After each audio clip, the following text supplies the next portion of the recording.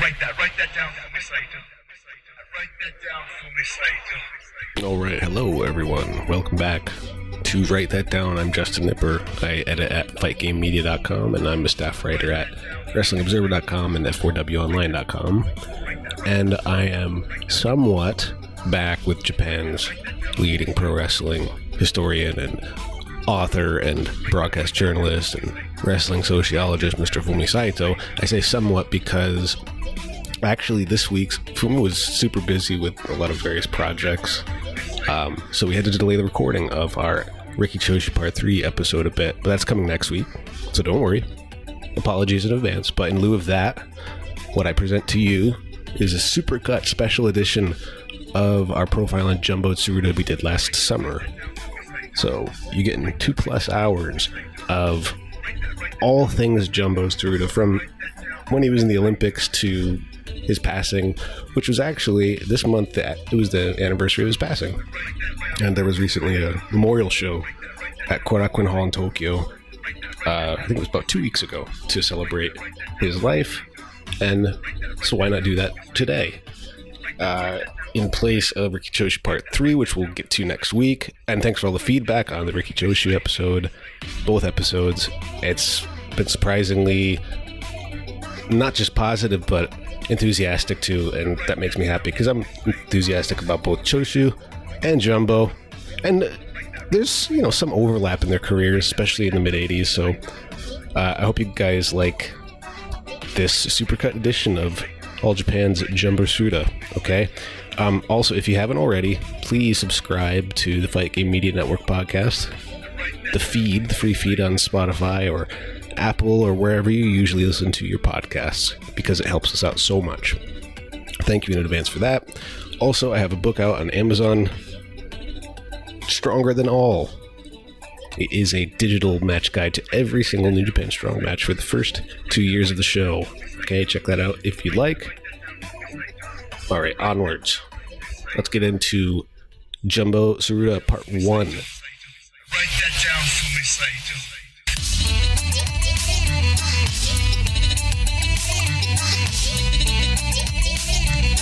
Write that down for me, Saito. Write that. Okay, hey patrons, welcome back. It's Write That Down. I'm Justin Nipper of Fight Game Media and WrestlingObserver.com, and I'm here with the one, the only, Mr. Fumi Saito. Welcome back. Hello from Tokyo.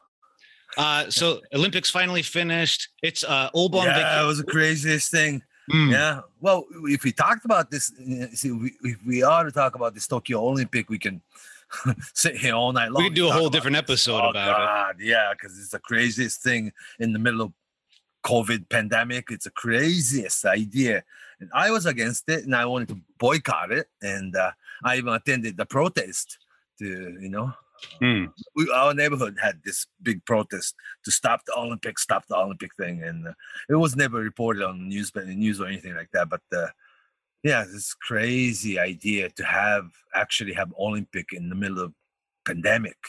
It would be a major spreader, and sure enough, it's like the numbers going up again, It's crazy. I heard over 4,000 on one day this week. A day, every day. Oh, yeah. It wasn't even above a few hundred last year. Right. Now this it's time in summer. 5,000 new cases a day, every day, just in Tokyo. It's no good. No good. Oh, God. And also, there are not enough bed, let alone enough doctor and hospital staff to take care of that. And then you get sick and call ambulance. The ambulance cannot take you to any hospital. It's like, no, not this hospital, not this place, not this place. It's like, being on ambulance, you get sicker too. Oh my gosh. So I'm happy that you told me you are vaccinated.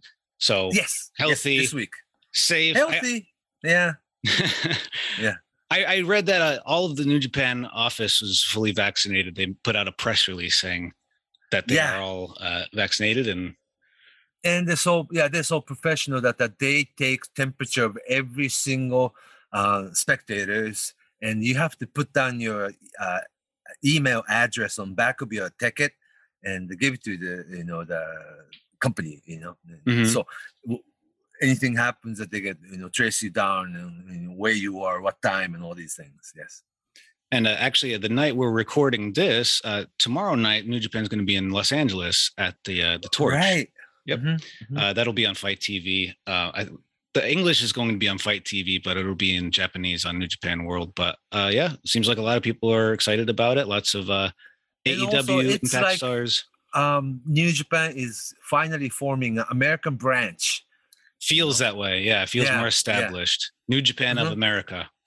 Yeah, with their own crew and American wrestlers going back and forth, and also sending 1 or 2 Japanese wrestlers to the LA branch. And it looks like they have their little territory going in California right now.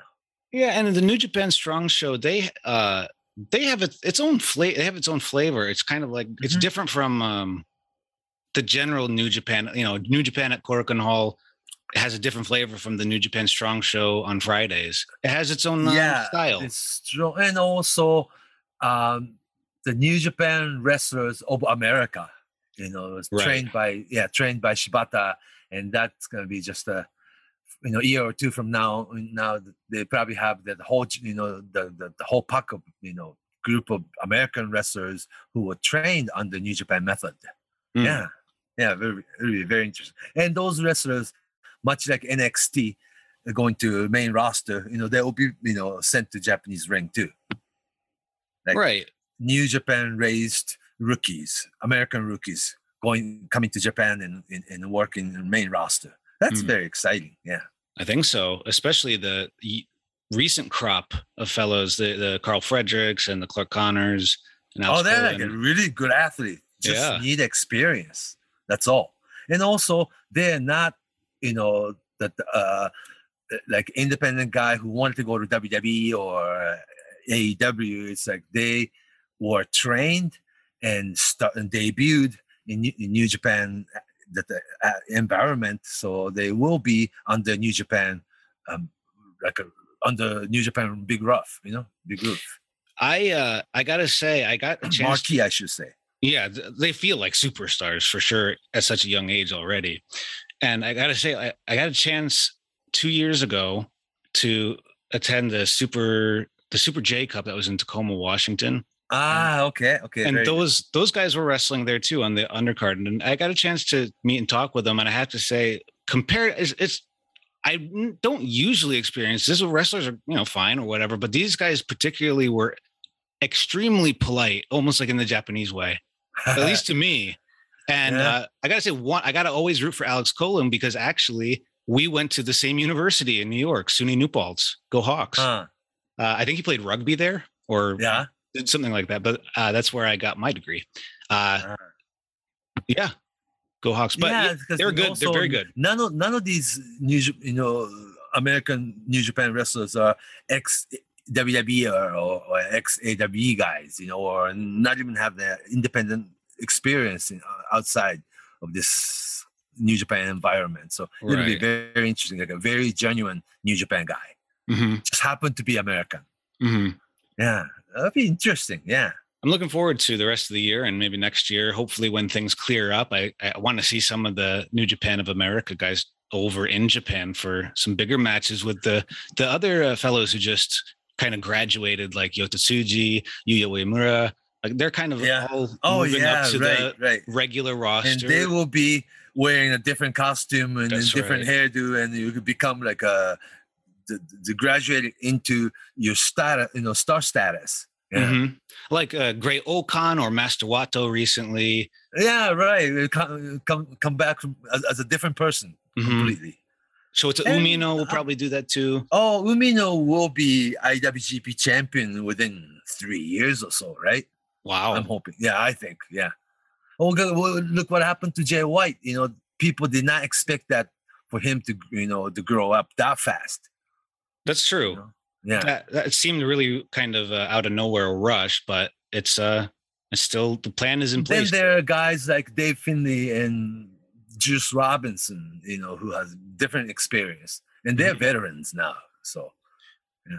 And one good point for New Japan, it's great to have someone like Juice Robinson be on the American show and work for places like Impact, because hey, fits right in a different way. Although I got to give Juice Robinson credit, he has really changed his style up since he arrived. He does feel like he feels like he gets what's going on in the New Japan ring and that style, but he still stays. He doesn't just copy what they're doing. He's adapting and doing his own take on American, and he's becoming his own. Yeah, but not in a forced or bad or cheesy way. In a natural way, because he has this star aura to begin with. He's charismatic. Yeah, very much so. Yeah, very much so. Okay, well, today we are doing Jumbo Tsuruta. That's right. So this is the next in our series of showcases on legends from back in the day. And last time we focused on Genichiro Tenryu, and this time he's kind of a parallel character to Tenryu. He came from sumo, whereas Jumbo came from the amateur wrestling world. Yes, that too. But let's start that. He went to Munich Olympic in 1972, only having 2 years of experience in amateur wrestling. Did you know that? I didn't know that. Well, because he played basketball all through junior high and high school, and he did not. And he was the varsity team in Chuo University as a basketball player, and he realized when he was in senior year, like 1972 was his college senior year. He realized, he would not be able to go to Olympic if he played basketball, but he was big guy, and he just kind of decided if he took on amateur wrestling, he might be able to go to Olympic when he's a senior in college, which exactly what he did. What a elite athlete, he did not start amateur wrestling until he was like 20. So did you know that? Yeah. No, I mean, so what was the rest of the wrestling team? Were they a strong team in Japan? Only one guy can go to Olympic in each weight division. He was heavyweight. Okay, so so he aimed it. He and then he succeeded. Yeah, in a short time. So he's kind of a special person. We can tell from the beginning. Oh, special athlete. Yeah, special like athlete. A Kurt Angle-ish sort of. He can kind of do any sort of. Okay, how many Japanese do you know who is 6 feet 6 inches and 260 pounds naturally? Not many. He's like a Bruiser Brody size. Yeah, and he's a big Japanese guy, right? And he won all the domestic national tournament. He won in the national championship, and he was able to come to Olympic. I mean, as he planned all along. So he is very smart, individual. That his goal was to go to Olympic when he was senior in college. And he aimed it, and he switched his sport from basketball to amateur wrestling when he was rather older as an athlete, 19-year-old or 20 years old. Then only just after two years or so training, he beat everybody and then went to Olympic. Yeah. He was, did he feel like he had a challenge? Did he feel after the Olympics, what happened after he came out of the Munich Olympics? Did he jump right into pro wrestling from there? Yeah, I spoke with him back in 1984 when he traveled to Minnesota and he was touring as an AWA world champion, right? We'll get to that. But he told me that he wanted to be a professional wrestler when he was 6th grade. He decided it. Wow. 6th grade. So when I grow up, it's like when I grow up, I will become professional wrestler. All right, it's like that's what he did exactly. So he could plan out things, and he conquered all the plans. Yeah, he seemed like anything he seemed to focus on, he would be one of the best in, the elite in. Super athlete he was. Yeah. Yeah. And like you said, he had a build that was very unlike most other people or other men in Japan. Yeah. Then during summer holiday, during the summer, not a vacation, but school's off, right? In June and July and August, he was sent to Sumo Bear when he was like 8th grade, and he didn't like it, because he was a big guy, and then he grew up in Yamanashi, and his hometown, his house, his home was grape and pear farm. His parents was doing the vegetables and fruits, And I guess first goal was to get out of his hometown and, come to a big city and become college student. Yeah. And Chuo University is a very good school too. Mm. And he was a basketball player, standout basketball player. He was already 6 feet something, like 190 centimeters when he was like 17. And he grew even bigger, and he wanted to be a professional wrestler when he was 6th grade. Then he wanted to become, to go into Olympic, and he switched his sport after he going to college. Then in 2 years' time, he was able to go to Munich Olympic. He didn't win the gold medal or anything like that, but he was able to become Olympian. So he set his goal, and he just gets it. So he comes back from Germany. Yeah. And what's his next move from there? Like, actually, there was a big battle between New Japan, Antonio Inoki, and Giant Baba's Old Japan. Both company wanted a jumbo. Tomomi Tsuruta. Okay. Yeah, and New Japan Inoki almost got him, but the Giant Baba, went to his Tomomi Tsuruta's parents' house. Giant Baba himself, went to visit him. I want his, your son to come to my company. And then apparently Inoki people didn't do so. And Giant Baba himself went to Jumbo's hometown and met with his parents and how serious about his plan and all these things. And Mr. and Mrs. Tsuruta, I guess, trusted Baba. And right out of college, he went into All Japan Pro Wrestling, 1972, at the end of 1972. Yeah. So that sounds sort of like what happens in the States and in North America when a university goes to scout and recruit an athlete for their school. Yeah, and then normally if you were a baseball player or football player, he would be drafted, huh? Sure. Yeah, but for do you think he could? Oh, I'm sorry. Do you think he could be? Is Jumbo the type of person who would have been a star athlete in any of the sports he chose? But the not exactly baseball player type or football player type. There's no American Football League. I mean, we have it, but they're not strong.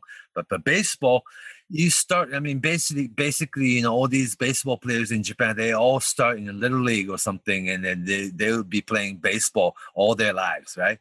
Yeah. Same as soccer player, football player. I mean, soccer player, and Jumbo's different. He was a big, tall guy, super athlete. Playing basketball and got the basketball scholarship and went to college, and he switched his sport to amateur wrestling just so he could go to Olympic, which that's exactly what he did. And he wanted to become professional wrestler, so he became professional wrestler. So it's like he never did wrong, Yeah. And when he started to train for pro wrestling, did he spend much time in the United States? Yeah, it was one of these methods that he was trained a little bit in Japanese All Japan Dojo, but he was sent to Amarillo, Texas, pretty much right away, before his debut in Japan. Much, just the same method that Baba took on Tenryu. After sumo wrestling, he trained, a few months in Japan, but he was sent to Amarillo, Texas, right? The same way. Jumbo did that first. Spring of 1973, he was sent to Amarillo, Texas to train under Terry Funk and Dory Funk Sr. And we covered that a little bit, with Tenryu's episode, but young Stan Hansen and young Bob Backlund was there when he went to Amarillo, Texas. So all of them became like the biggest star of their own era, right?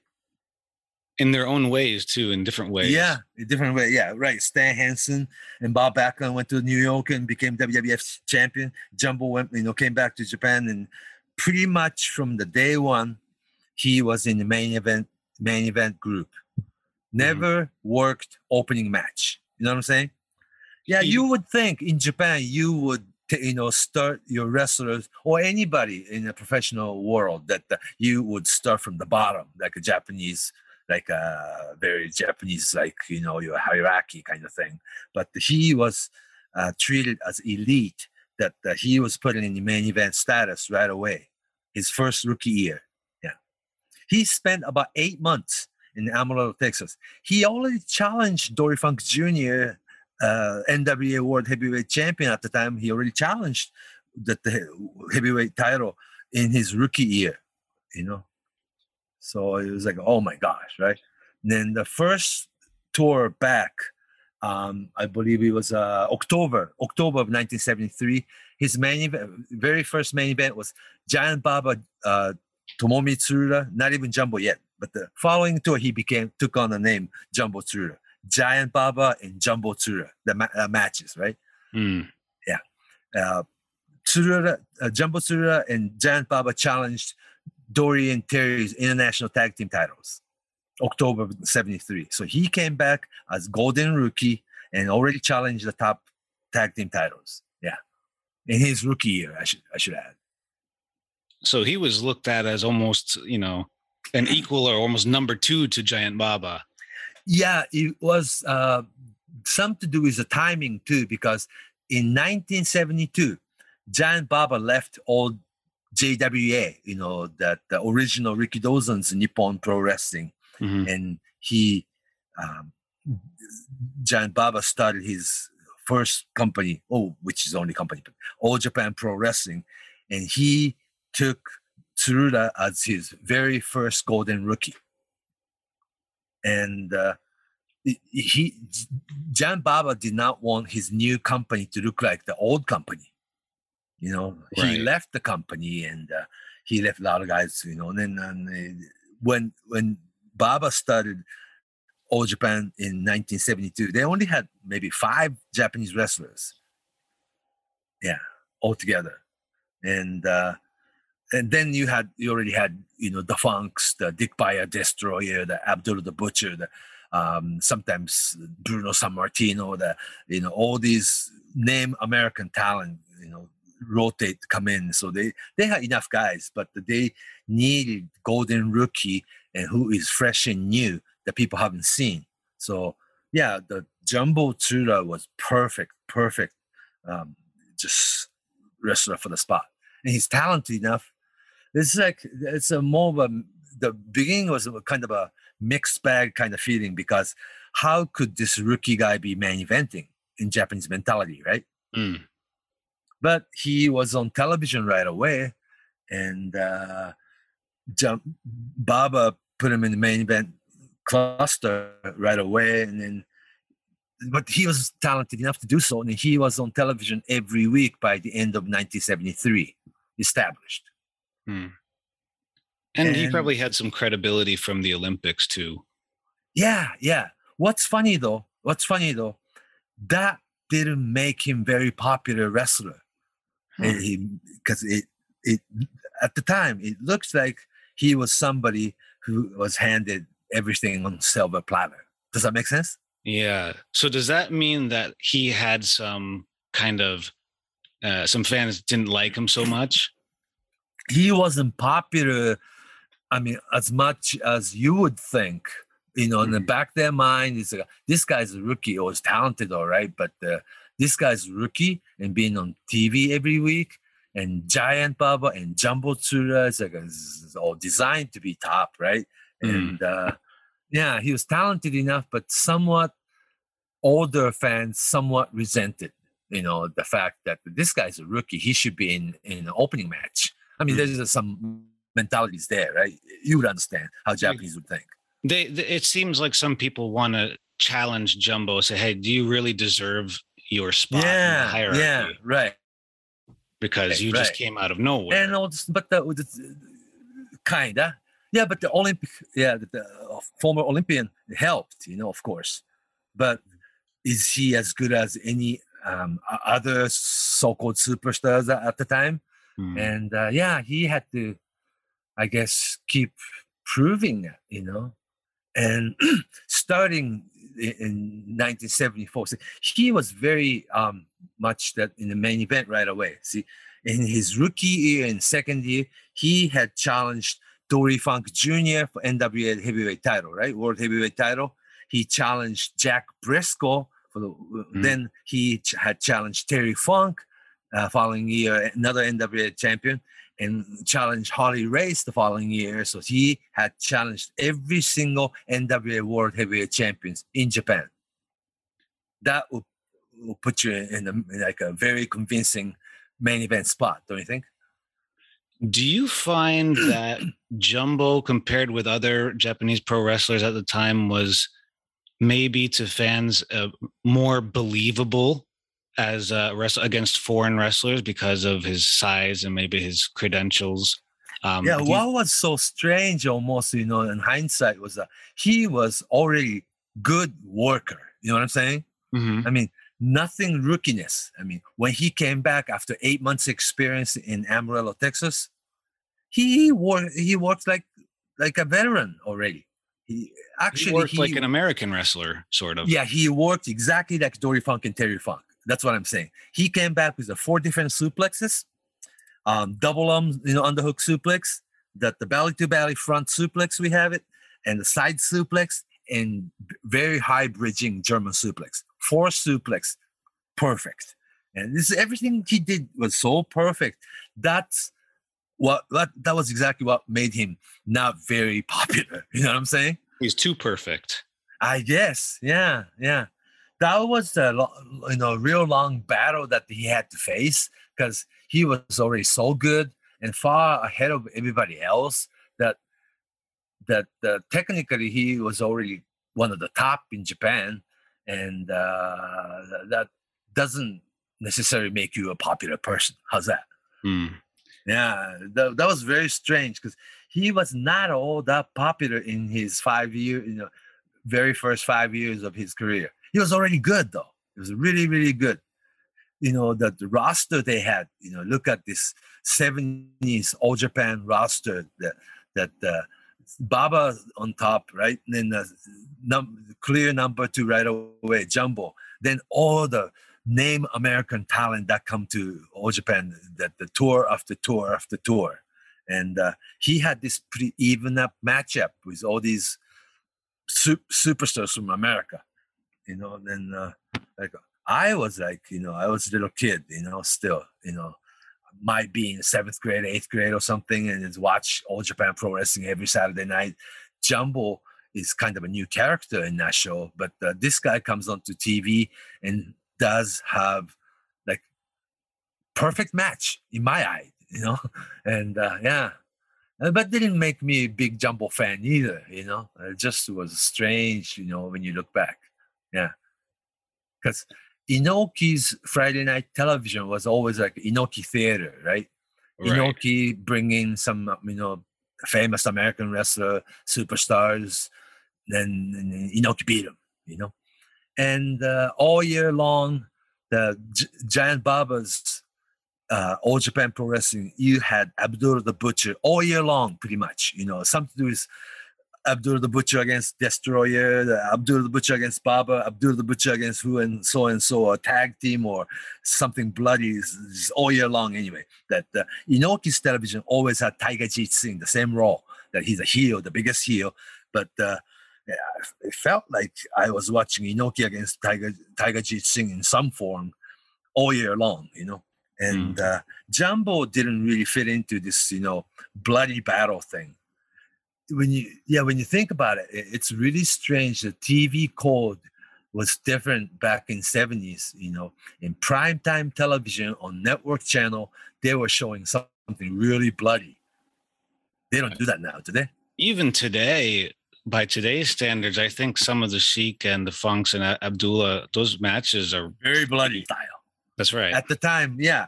We talked about Jumbo Tsuruta, but yes, Atsushi Onita was Jumbo, Giant Baba's pretty much not the number one boy, but he was like Baba treated Onita like his son, but he was never a heavyweight superstar.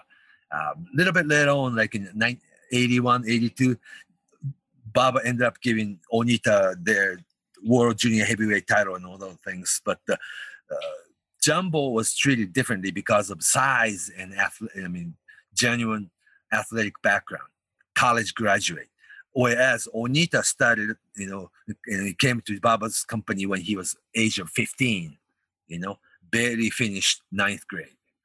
And this is two completely different backgrounds. Kind of like a polar opposites, very opposite. Yeah. They were friends, though. They were really friends. Yeah, they were friends. But Onita was somebody who was carrying Baba's bag, washing Baba's back in the shower and all these things. That Jumbo never carried anybody's bag or anybody's suitcase or anything like that. He was his own star from the day one. He skipped the line. But it was not Jumbo's choice. Correct. Jumbo's choosing. It was Giant Baba's, method of making somebody a star, like a different method. See, this is hard to compare, but the only person I can come up with was like somebody who was main event from the rookie year, like somebody like Lex Luger. Maybe Goldberg or something. Yeah. But it's different still. Clumsy, Lex Luger wasn't, all that, smooth, worker until he worked program with Ric Flair a little bit later on. But he was put in the main event position from the day one. That's what I'm saying. And the Jumbo was the same way. He was main eventing his rookie year. And he was already a good worker. And like I said, in his rookie year, second year, third year, he had challenged every single NWA World Heavyweight Champion at the time. Like I said, Dory Funk Jr., the Jack Briscoe, the Hardy Race, the Terry Funk. He had challenged every single NWA World Champion all the way to like Ric Flair era. Yeah. Then finally, he had beaten Nick Bockwinkel in 1984 to become very first Japanese AWA World Heavyweight Champion. He's the only AWA champion. Baba didn't even touch it. Did you know that? No, I didn't know that. So yeah. Well, at the time that the story was, Giant Baba was the only Japanese wrestler who had ever held NWA World Heavyweight Championship. Okay, and Jumbo was the only AWA World Champion. The Japanese wrestler, and he actually toured America with that belt. Yeah, that's when I met him. A few times. He used to come to the Japanese restaurant. I was washing dishes. My youth, when I was in college, I of course you wash dishes, right? And I was washing dishes at a Japanese restaurant called Asuka, just like a WWE Asuka. Yeah. Wow. Well, the Asuka is like a flying bird, right? So it's a kind of generic name. But the restaurant Asuka in downtown Minneapolis, right in front of First Avenue, Princess First Avenue. Yeah. You did, in Japan, it's called Arubaito. Arubaito, yeah. That's from German, actually. That's from the German word Arbeit, that work. For work, yeah. That's the Japanglish. I mean, that the German word that was adapted into Japanese word, yeah. Arubaito sounds like more like a part-time job for, high school student or college students. Yeah. Convenience store or restaurant or something that... Or carry heavy loads, some stuff. Or sure. Yeah, or get on the truck and carry something, or delivery or something. Yeah. So I was watching. I think quite a few wrestlers did that in Japan too before they were pro wrestlers. Like Kota Ibushi comes to mind. I think he was like a trash man or something. Oh, really? Okay. Well, you gotta find the time to train, and then you leave yourself free, some time to actually connect it with wrestling people, and then you should not be having a full-time job then. And you know what I'm saying? Kind of like being a band. Exactly. Yeah. So you got to keep your day job. I was going to college and I was washing dishes at a Japanese restaurant, and the Asuka restaurant, Jumbo used to come in like a couple times a day, a couple times a week, maybe even more, So as every time he shows up, I'm gonna post, stool and then sit right next to him. Kind of rude, but can I talk to you? And then I was able to talk to him for hours and hours. So what was he like? Oh, very professional. Yeah, very professional and very independent, very private, But he was spent enough time that I was able to speak to him, like how he wanted to become a professional wrestler. He told me back in 6th grade he already decided that that he would become professional wrestler, and how he wanted to go to Olympic in his senior year in college. And basketball wouldn't do it, so he switched his sport to wrestling. And just over 2 years of training, he was able to win the national tournament. And sure enough, he went to Olympic. Wow, success. And he had no doubt in his mind that Giant Baba in All Japan was his right choice. Yeah. So maybe he was one of the very first rookie that Inoki and Baba fought over. Must be. Yeah, there was a Riki Choshu. No, Riki Choshu. Or Choshu, yeah, that's right. Yeah, because he was also he went to Olympic 1972, same Olympic. Mm-hmm. Yeah, but for Korea. Yeah, for Korea, because he was born and raised in Japan, but his family always kept the Korean passport. Therefore, he was able to represent South Korea as an Olympic team. But he told me he was bullied, and during by the Korean wrestling team because he couldn't speak the language perfectly. I see.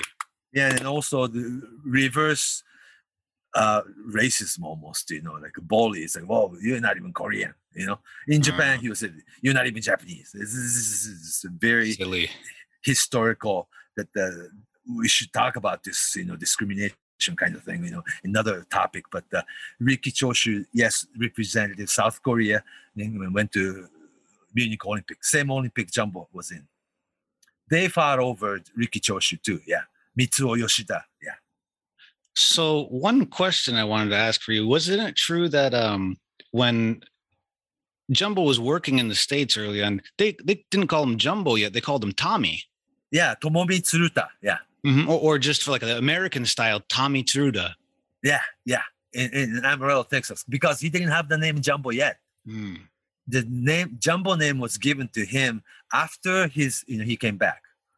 Giant Baba and Jumbo Tsuruta, two big guys. So he had the AWA title in '84, but he lost it. He would lose it to, it was Rick Martel, yeah? Rick Martel, yeah. By then, I was in ringside photographer, yeah. Rick Martel would go over to All Japan around then too, I believe. Yeah. And there was a famous, you can call it unification title match. Ric Flair, NWA champion against AWA World Champion Rick Martel. They had that in the Sumo Palace. Was that a 86, 87? I have to look back. But there was a AWA champion against NWA champion match. Yes. And after the big title run with the AWA title, I do recall him and Yoshiaki Yatsu becoming a strong team as well.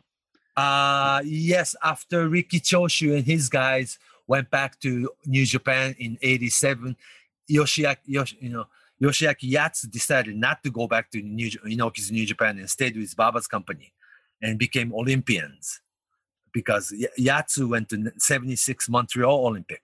So two Olympians became babyface tag team. Yeah, Olympians. Yeah, but that's a little bit later phase though, because Jumbo's, we can distinguish his career in two different sets of era. That during '70s, Jumbo would be wearing a ring costume, much like your Terry Funk, blue, red, then stars, red ring boots or blue ring boots or yellow ring boots, and the multicolor short trunks, red and blue stars on it. Is like a real young babyface look.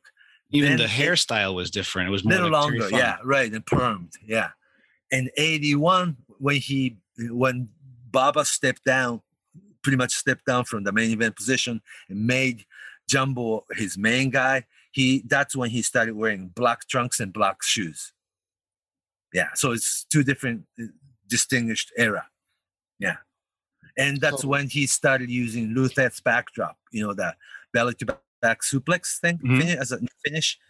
And that the storyline was made that the Lou Thesz came in and taught him how to do the backdrop suplex. And that's when he started using that as his new finish.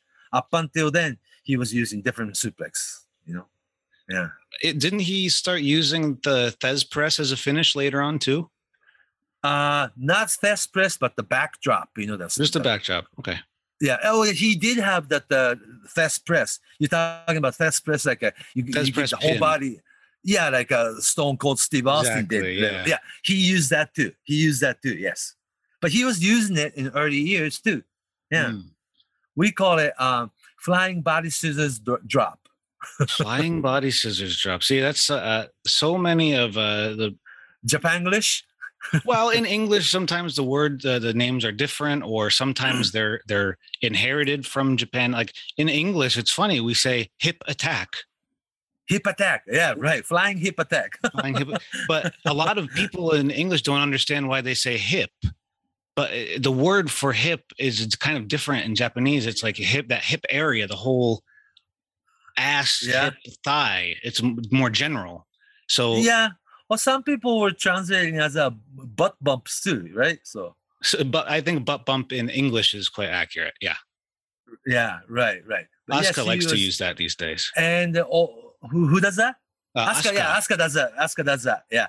In Japan, it's pretty much Shiro Koshinaka's move. Mm. Yeah. His famous he gimmick. was using a jumping knee attack. How's that? In high knee? Yes. Yeah, jumping knee Jumbo. attack. That's English, but very much Japanese. Japanglish. Yeah. Jumping knee attack, right? Mhm. Yeah, he was using that. Yeah. He was like already, according to Bruiser Brody, the exact quote from him is that Jumbo was so far ahead of everybody. Mhm. As a matter of fact, Jumbo Tsuda was Bruiser Brody's favorite opponent in Japan over Inoki or anybody else. Did you know that?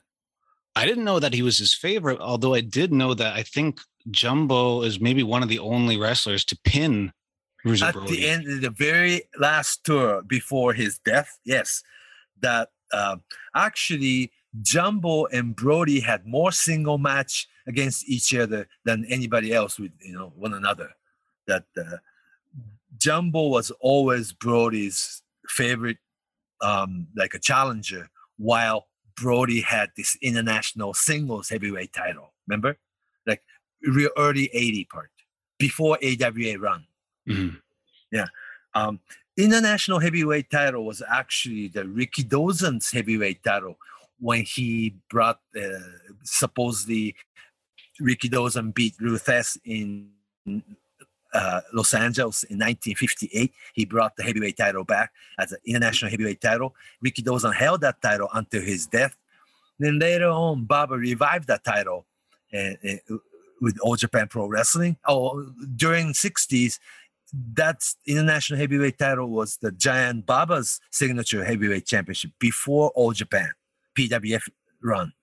Then he left the title when he left the company, and somebody like Kintaro Oki or a couple other guys held it. But I believe it was like 81, 82, that Baba decided to revive the heavyweight title and gave it to Dory Funk. And Dory Funk Jr. and Bruiser Brody had long program, and eventually Brody beat Dory Funk Jr. to become pretty much signature international heavyweight champion for like 3-year period. Then there was real long program, Jumbo against Brody over this international heavyweight title. Eventually, Jumbo beat Brody. It was a DQ finish, not quite 1-3, but that Jumbo beat Brody for the title, and he held that international heavyweight title for a long time. And in Japan, that's right. In Japan, the DQ finish, the title can still change hands. PWF rules. PWF rules. Yeah. And another interesting PWF rule is that that the counting right out outside the ring is 10 in America, right? Mm-hmm. In Japan it's traditionally 20. Remember? Mm-hmm. But PWF rule it's 10. Therefore, they use that method to beat somebody important. Fighting outside the ring and can't come back within the count of 10, and the referee Joe Higuchi will do a very, very iffy count, and whomever gets in the ring, just nick of time, beat him. You know what I'm saying? The very like late 70s into early 80s type of finish when you can't when you don't want to hurt beat somebody 1, 2, 3. Many double count out finishes. Double count out, double DQ, or no contest. All those things were still happening until late 80s that all the finish became pretty clean. Remember? I remember most of Choshu's matches were great, and then they would finish on the floor. At the end, yeah, I was so sick of it as a kid. And you would know that the two superstars, face each other. It's going to be DQ. It's going to be double count out. You kind of knew that as a kid. Then you learn about the world. You can't really, have clear winner, Then they come back with same lineup, same title match with same guys, and you do it again, And I guess you really learned about the world by wrestling. You know what I'm saying? So. Yeah. But Jumbo was that. So before international heavyweight title, there was UN, United National Heavyweight title. Remember? Mm-hmm. He had that run. It's interesting. It's kind of interesting that the Giant Baba's All Japan had more than one singles heavyweight title. They never tell you which one's above another. You know what I'm saying? Mm-hmm. Kind of ambiguous. Ambiguous, right? Because you have to guess PWF, right? Pacific Wrestling Federation title. That is not a world heavyweight title recognized by PWF, but you have United National Heavyweight title, and you have International Heavyweight title. It's like, which one sounds better, right? They kind of sound the same almost. Yeah, they're all important. And when you have 3 singles title, I guess all 3 of them become not so important too. This is really interesting. But all 3 together would become pretty important. That doesn't happen until 1990. Stan Hansen having PWF and UN title going against Jumbo Tsuru's international heavyweight title. They fought over these 3 belts, and Jumbo unified all 3 belts and Triple Crown. Therefore, Triple Crown from that point on. They're the same title that the today's All Japan Pro Wrestling have. Although physical championship belt ain't the same. They were using those, 3 old belts up until a couple of years ago, but I guess they had to return to Mrs. Baba's home, Well, at the Ota Award show a month or 2 ago, they actually brought the physical belt back, like old antique. Yes. Yeah, they used it like a gimmick. I wish, Jake Lee would wear that belt, to give him like a really historical rub, I would love that, but I guess it's up to the Baba family, isn't it? Right, and I guess they borrowed that belt for the night, huh? Yeah, rental. Then they went back to the new design belt, Yes. And sometimes the design of the championship belt is very important, don't you think? I think so, and how it looks around the waist or on the shoulder of someone. Yeah, the physical same international tag team belt and PWF tag team belt, they still use that belt. The ones that the Suwama and Ishikawa or Aoyagi and the Miyahara has, those tag team belts, those were the same physical belt Giant Baba and Anthony Inoki together were wearing way back 50 years ago. Oh my gosh. Mm-hmm. Right? They look like a real belt for your pants. Yeah, it's like a touch the game ball, right? It's like when I was a kid, that the champion walks by, you try to touch the guy's back or touch the belt or something. Yeah, I touched it, Mm-hmm. I did that as a kid. And, one thing I wanted to ask you about before, because we were talking about the Triple Crown, but before that, we mentioned that Brody died, and I wanted to just confirm, wasn't there a plan to have Bruiser Brody and Jumbo as a tag team before? Yeah, that year, Baba planned on 1988 Rio Tag Team Championship in this, ended November into December tag team tournament. The plan was Jumbo and Bruiser Brody as a team. That's big. Another team was Tenryu and Stan together. Yeah, it's like the mirror opposites of each other. Right. But the Stan and Tenryu team happened the following year, though. Right. And that continued. Yeah. But that would turn Bruiser Brody much awaited babyface turn. You know what I'm saying? Yeah. Oh, yeah. He was ready for it too. Yeah, and people were ready for it. And Stan would only work heel, but people react to him like babyface. That's really interesting, See, Stan never changed it. You know, he always worked heel side and worked like heel. But for some reason, at the end of the night, he was the most popular one at the building. It just happens naturally. The way he works, or like convincingly beats somebody clean 1, 2, 3 with lariat, never disappoint anybody. Then you go, yes, and then people, all the Japanese audience go, yes, with him. Yeah. He was very unpredictable in a fun way. You couldn't predict what his next move would be.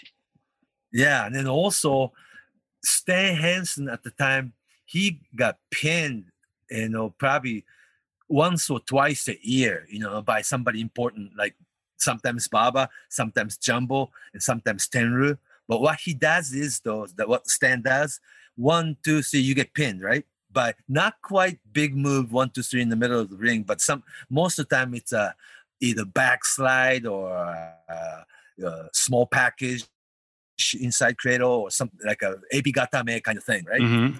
Shrimp hold. Yeah, shrimp hold. Yeah, ebigatame. That's a translation. Just as soon as the referee hit the 3 count, 1, 2, 3, Stan gets up and start beating everybody. Mm-hmm.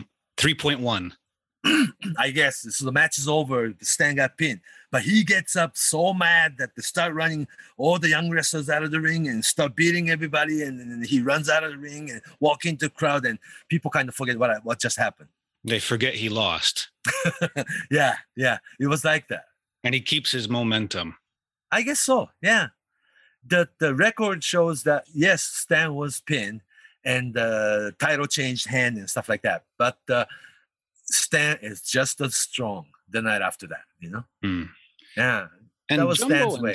And Jumbo and Stan had a kind of, I don't know about a rivalry, but I do remember that you told me a story. I think this is when we did our shows on Stan Hansen, and the two ran into each other at a Japanese bar. Restaurant after the show, like in local town. Mm-hmm. And like you're looking for a place to eat real late at night after the show. Mm-hmm. And you find this, Chinese restaurant, like middle of nowhere, and that open until morning or something. Then he walked in and Jumbo was already eating, Then Stan, and they didn't sit together, They waved at each other, smiled, and sat in different table. And somebody gets, somebody whomever finished the dinner first gets up, you pay at the cashier, right? And then look at each other and waved again. That was enough, he said. Mm. And the friendship and camaraderie and trust are there, But it's very old-fashioned. Old-fashioned, yeah. And also Jumbo being very private too, Right. Not too many people knew his medical condition. Yeah. Well, we should go into that sometime soon. I mean, not sometime, but the very next, that there's part 2 of Jumbo episode. We should talk about because actually after his health decline, that's when he became really popular. Isn't that ironic? Mm-hmm. And he really helped create the next generation. He's a very important part. Yeah, because even in wrestling, you gotta be beat. You get beat in the middle of the ring, not just leaving. When you change the main event status to somebody and create new star for the company, you wouldn't just walk away. You just have to do the match and get pinned in the middle of the ring and establish that. And then people know something has just changed. Yeah, clearly. And he, there's a lot more to talk about because he did kind of become, the Jumbo in 1990 was a lot different than Tomomi Tsuruta in the early 70s. Oh, right. Not rookie anymore. He's 10, 15 years older. And I just realized he was born in 1951. So he would have been 7 years old now. Wow. I mean, he is still with us, yes. But that's quite young. He died when he was like 48, 49. Yeah. Only 1 year after Baba's passing, which was another symbolic thing that Japanese wrestling lost both Jumbo, Giant Baba and Jumbo in the 2 consecutive years. That made Misawa's crew even stronger, though, on hindsight. Yeah, I think so. Yeah. I think just this is just in the character, not in real life, but Jumbo felt more like the bully in All Japan later on before he Because wrapped he it was up. so much bigger than any of them, compared to your next main event guys, Misawa, Toshiaki Kawada, Kenta Kobashi, Akira Taue. Taue is pretty tall. And Jun Akiyama, right? Probably. None of them, they were all shorter than Jumbo. Jumbo was the tallest. Older, 10 years older than, any of them. But he was much taller, much heavier, and just such a veteran and a great worker. He was built the same kind of way Bruiser Brody was. The same. There's the Same Japanese, Japanese mirror kind of version, just in terms of body and body size. Yeah, not exactly bodybuilder type, but just big guy. The thick football player type. Yeah. That's wrestler why body. In Japan, it's not WWE ring. You don't have to look like bodybuilders. Giant Baba never looked bodybuilders. And Jumbo was the same way. And Tenru, former sumo wrestler, you wouldn't look like bodybuilders. No way.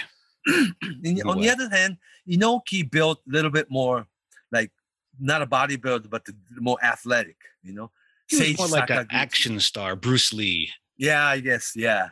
Sakaguchi, Tatsumi Fujinami, Riki Choshu, Kengo Kimura. Yeah, all like similar, physique. Yeah. I think New Japan has always been a little more focused on the look and the aesthetic. Yeah, even up to like Tanahashi. He's a great example of this version. Guy.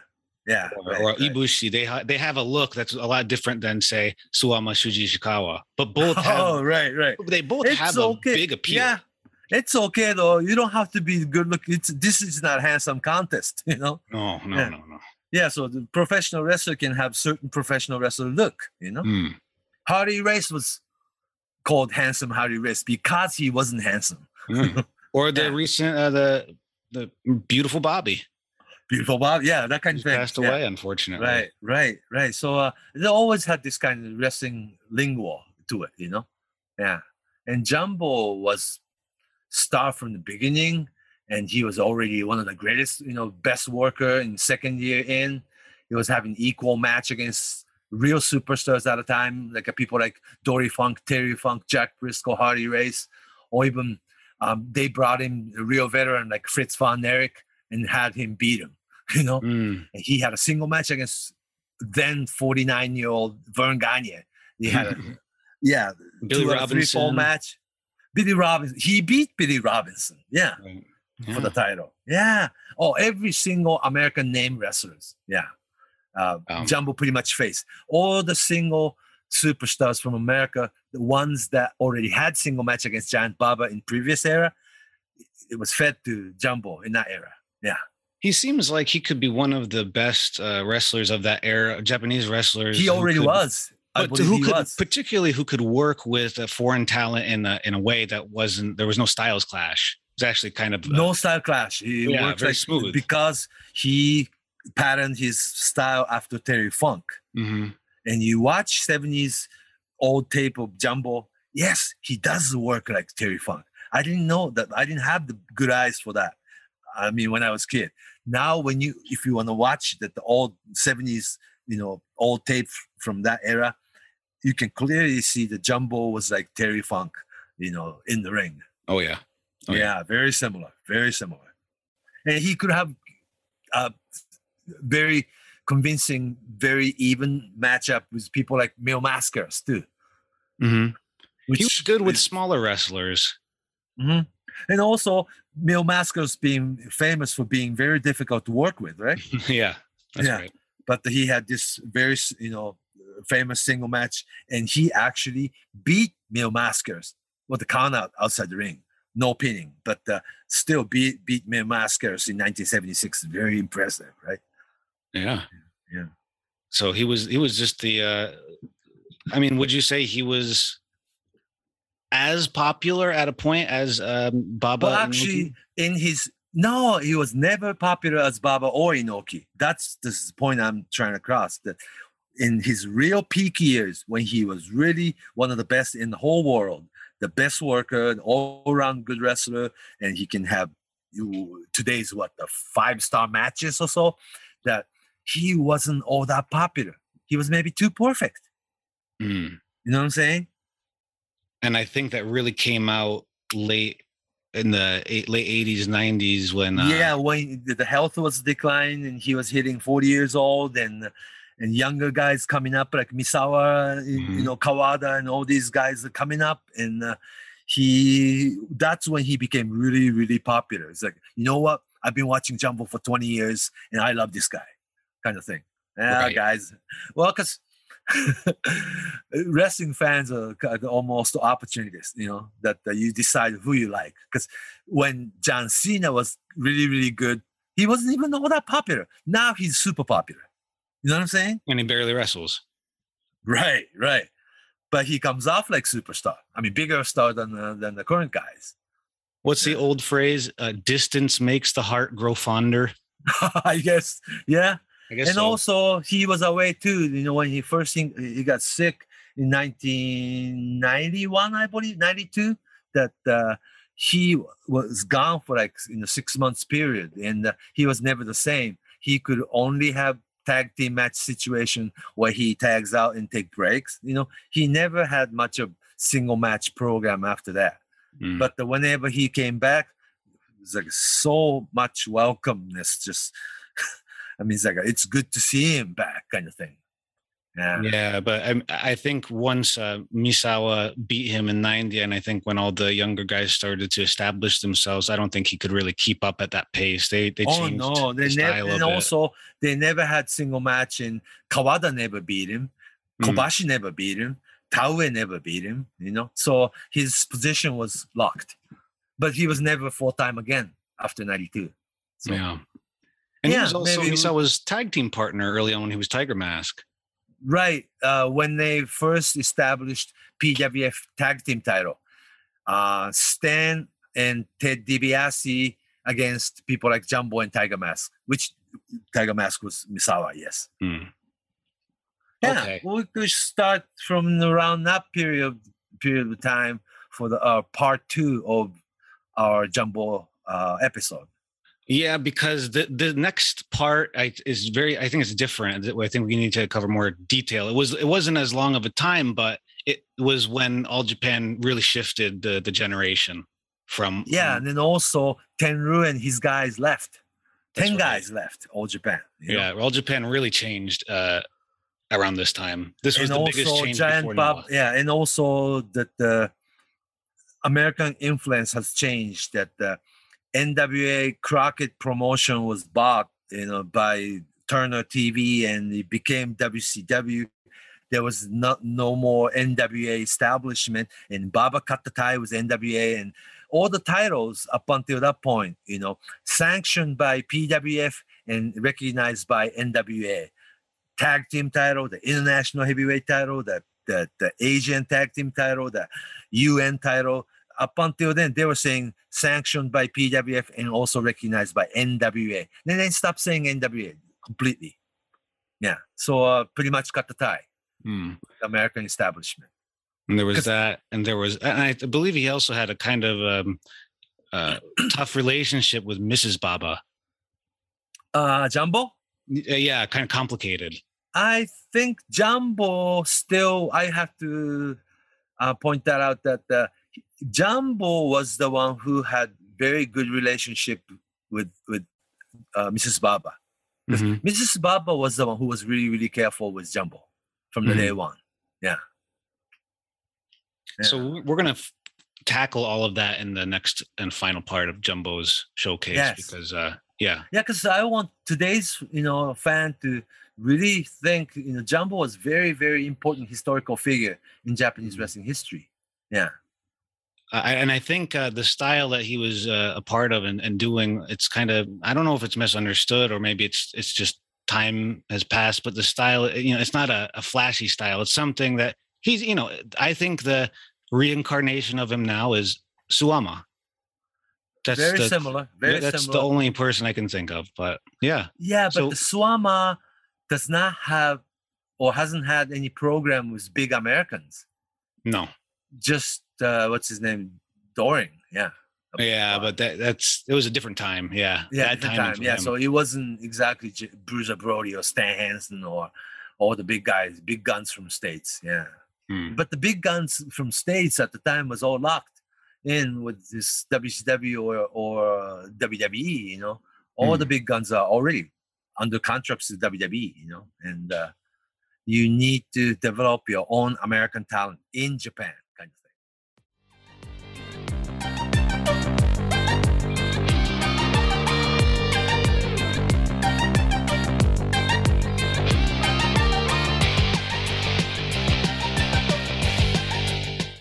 Write that down for me, Saito.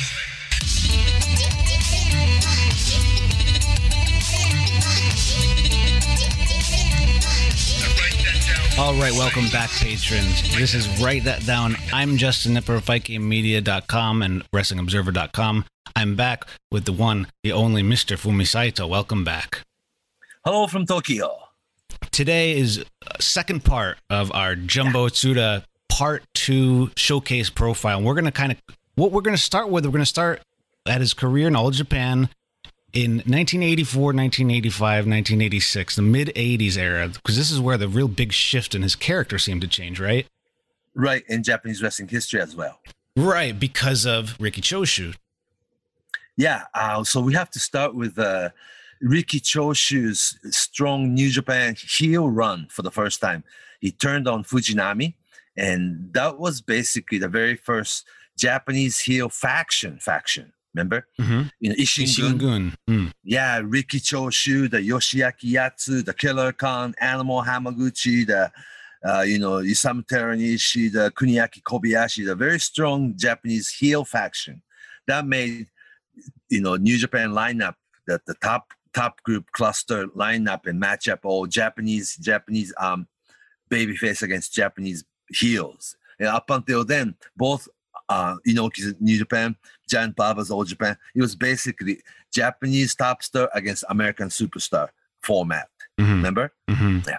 For a while. And traditionally. And this Riki Choshu's Ishingun had a strong run in New Japan, 82, 83, 84. Okay. 3 years, real strong run. Then the entire Riki Choshu's faction, Ishingun, and became a actual company body. They incorporated themselves as a Japan Pro Wrestling, Mm-hmm. Japan Pro, we call it, and it signed the contract with All Japan and Nippon Television's Channel 4. So the entire Riki Choshu faction migrated into All Japan.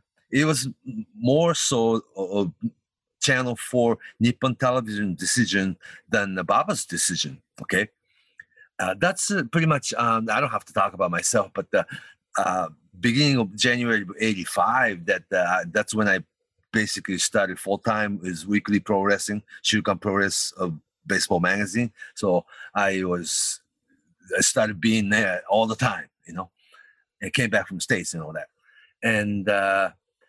The dressing room, like in a small dressing room, you've been to downstairs of Korakuen Hall, right? Mm-hmm. The building actually isn't all that big. No. Now, yeah, you have All Japan Japanese dressing room with 20 guys in it.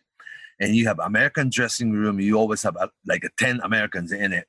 Then 15 that the Riki Choshu's Ishingun had their own dressing room. So then they had 13 matches a night, and 6-man tag team, 8-man tag team, 6-man tag team, 6-man tag team. It's like too many guys. Like you have 45 to 50 guys working every night.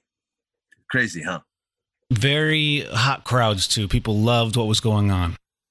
Yeah, and that really changed the basic format of All Japan Pro Wrestling. You have Riki Choshu's guys, not Ishingun now, but it's a Japan Pro Wrestling with different, tracksuit top and bottom. They took off, pretty much half the lineup, and you have traditional Japanese, All Japan babyface Japanese dressing room, and you have American like Stan Hansen, the Tiger Jitsin, the Funks, the regular American team. Up until then, we're talking about Jumbo now. Jumbo Tsuda and his role was take up on top American superstars in main event place, right? Right.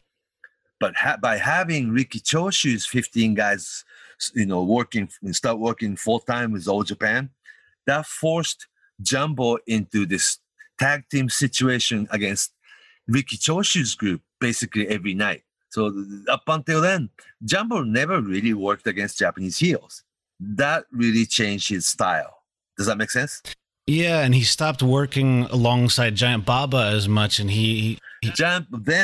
by having Riki Choshu's whole clan, whole faction coming in and signed with that group, that was an opportunity that Baba really stepped down from that top position and made his position like your six-man tag team, rather comic six-man tag team before the intermission type of deal. That's kind of a classic All Japan part of the show, right?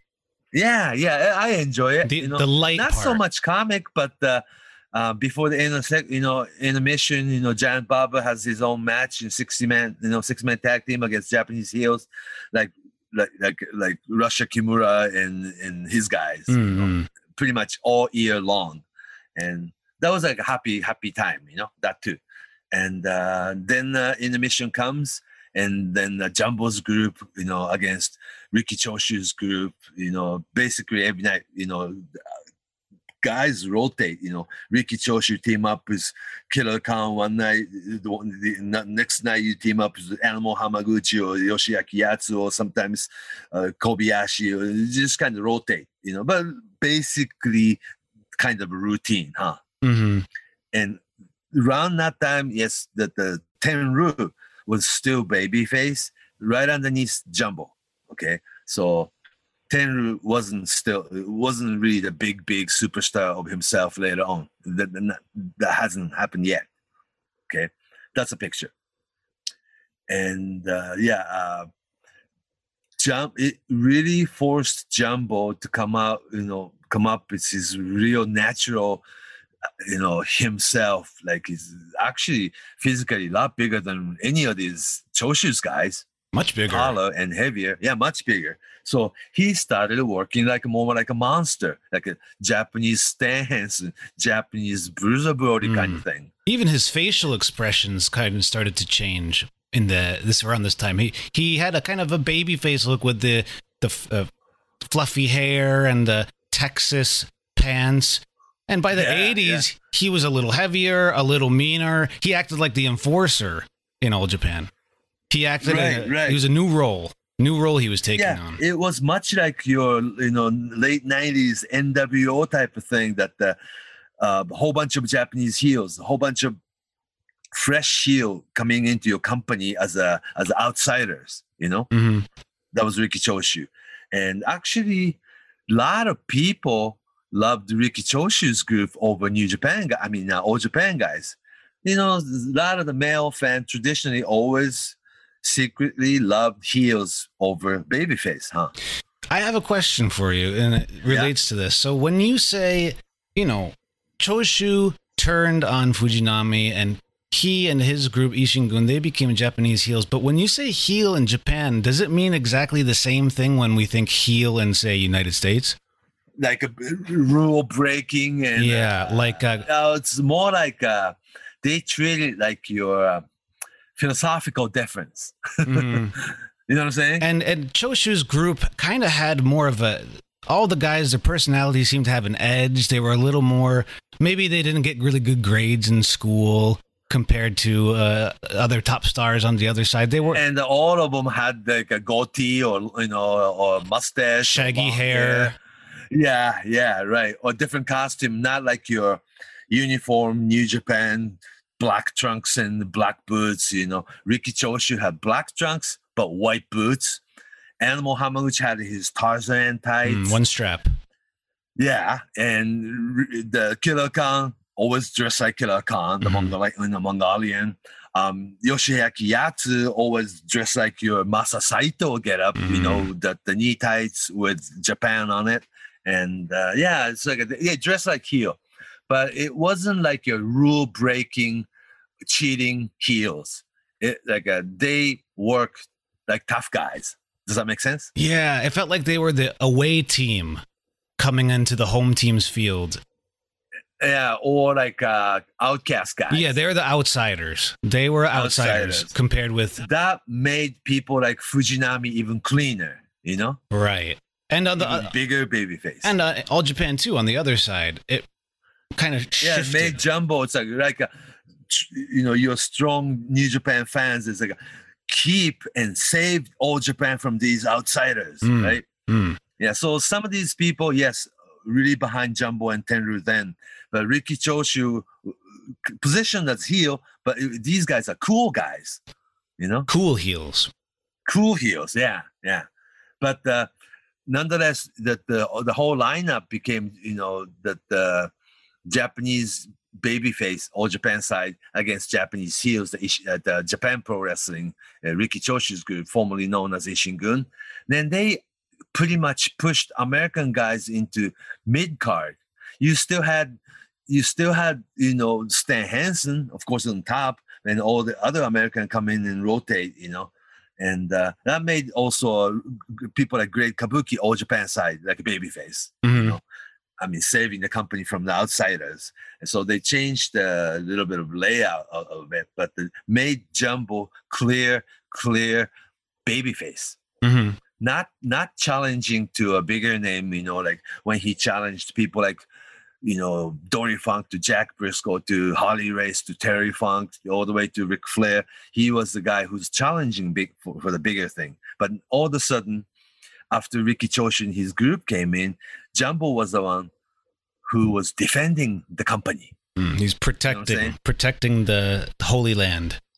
Yeah. And then Baba is not involved in the actual fight. He became more of a boss in fans' eyes too. Right. And he would start doing more of the funny matches with Rusher Kimura and yeah. So that was a nice part before in the mission, like I said. And Giant Baba never really had single match against people like Riki Choshu. No. Or Killer Khan. He was he wasn't on the first or second matches, but he phased himself out. Fourth match, right before the intermission. And after the intermission, the match gets serious. You know what I'm saying? Yes. Yeah. And the only time Giant Baba had actual matches against Riki Choshu's guys were during the tag team tournament in December. Right. Yeah, tag team of Baba and Dory Funk together, or Baba against Jumbo sometimes. Baba and a little bit later on, Baba and Stan Hansen team up together 94. as the senior guys. Yeah. But that was Riki Choshu and his guys enter these real tag team tournament in December. Therefore, once a year, Baba's team and Riki Choshu's team faced against each other just once. And the photographers are there to just shoot the moment where Riki Choshu put the Scorpion Deathlock, Sasori Gatame on Giant Baba, just to take that one picture, But it was... So they touched each other for just a few minutes. Yeah. But there was never serious competition, or even people wanted to see it even, that they knew and we knew there was like two different generation of wrestlers. Giant Baba, much older, and everybody knows he's a boss, but still in the ring. So it was good. So it was a real big shift in pro wrestling. Big shift. And like I said, that the member of Riki Choshu's group, Riki Choshu, the Killer Khan, the Yoshiaki Yatsu, the Animal Hamaguchi, the Masa Saito a little bit once or twice coming back from States, and Kuniaki Kobayashi, of course, that he was the biggest rival of original Tiger Mask, and wearing red pants like your Benny Jet Yukide, that martial arts superstar. Yeah, the kung fu, karate kung fu. He had a death match in Hong Kong. He was very very popular. That was he put the same red tights, pants, and that was Kobayashi's gimmick. Anyhow, that was the time that the 2-year period, 1985, 1986, 2-year period. On top of this, Riki Choshu's group, as of 1986, then rookie, 1984 LA Olympic guy, Hiroshi Hase, and Kensuke Sasaki right out of high school, they joined Riki Choshu's group. Mhm. Later on, two became superstars, right? A Mhm. very strong faction. But a different path, because Choshu would end up leaving. He would return back to New Japan. In 87. Yeah, right before. After 2-year run. Yeah, So right. at 87, so it seemed, it was back to Jumbo's house again. And Misawa Yeah. was Tiger Mask 2. Right. It was And Great Kabuki was still there. mhm. And Yoshiaki Yatsu was the only one who decided not to leave and go back to New Japan with them. And he stayed with All Japan and turned basically babyface Mhm. and start teaming with Jumbo Right. as an Olympian. Yeah. Jumbo also had a pretty popular run with Tenryu. Yeah. Kakuryu. Yeah. Mm. They were That position. It was positioning Tenryu clear number 2, clearly underneath Jumbo though. Mm. And also Jumbo having international heavyweight title single, and Tenryu having UN United National Heavyweight title, which people viewed as one below international title. So he was positioned clear number 2. He had to right after, not right after, but after Riki Choshu's whole 15 wrestlers clan, his faction went back to New Japan. Then it somewhat became scouting, right? Mm. And that was when Tenryu really started, showing his personality.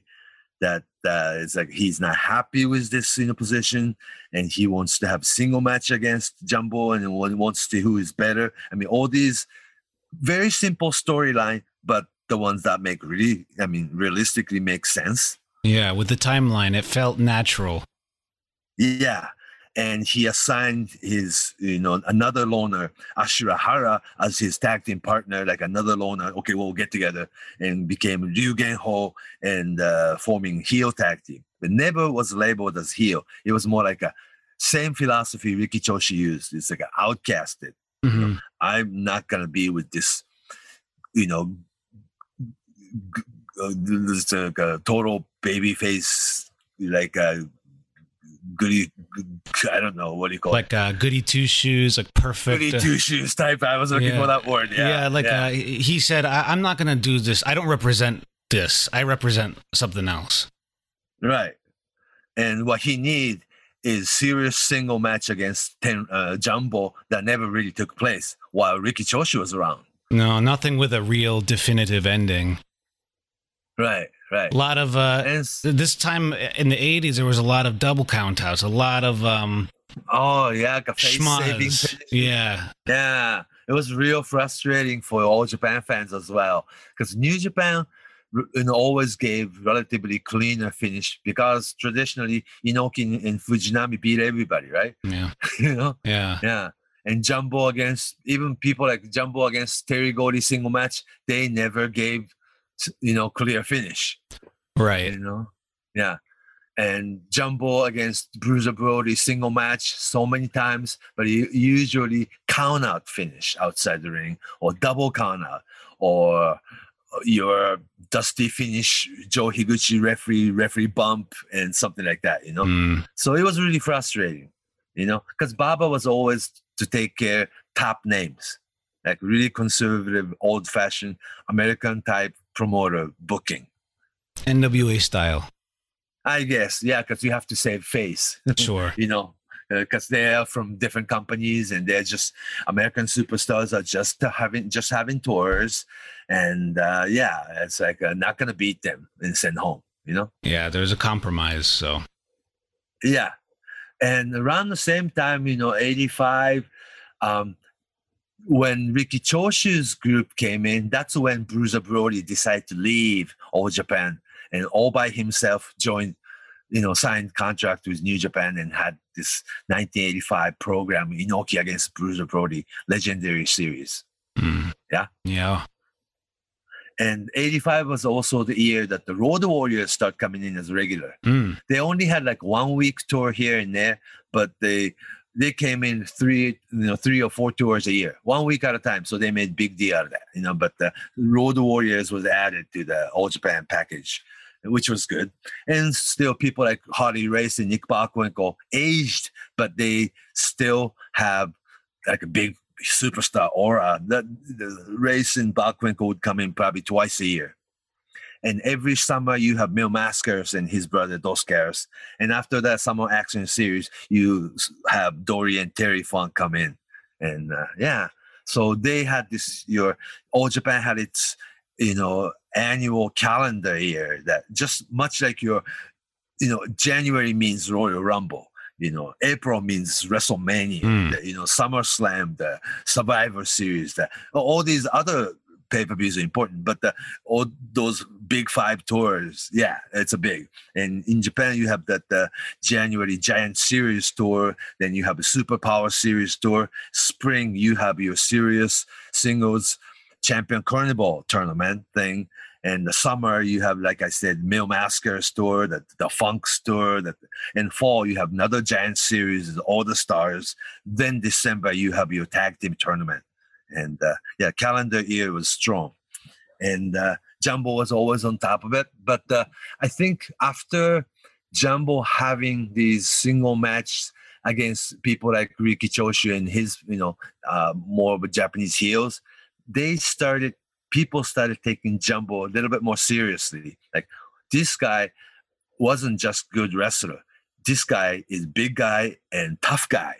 Because the Riki Choshu and Jumbo Tsuda single match only happened once in 1985. It was 60-minute Broadway.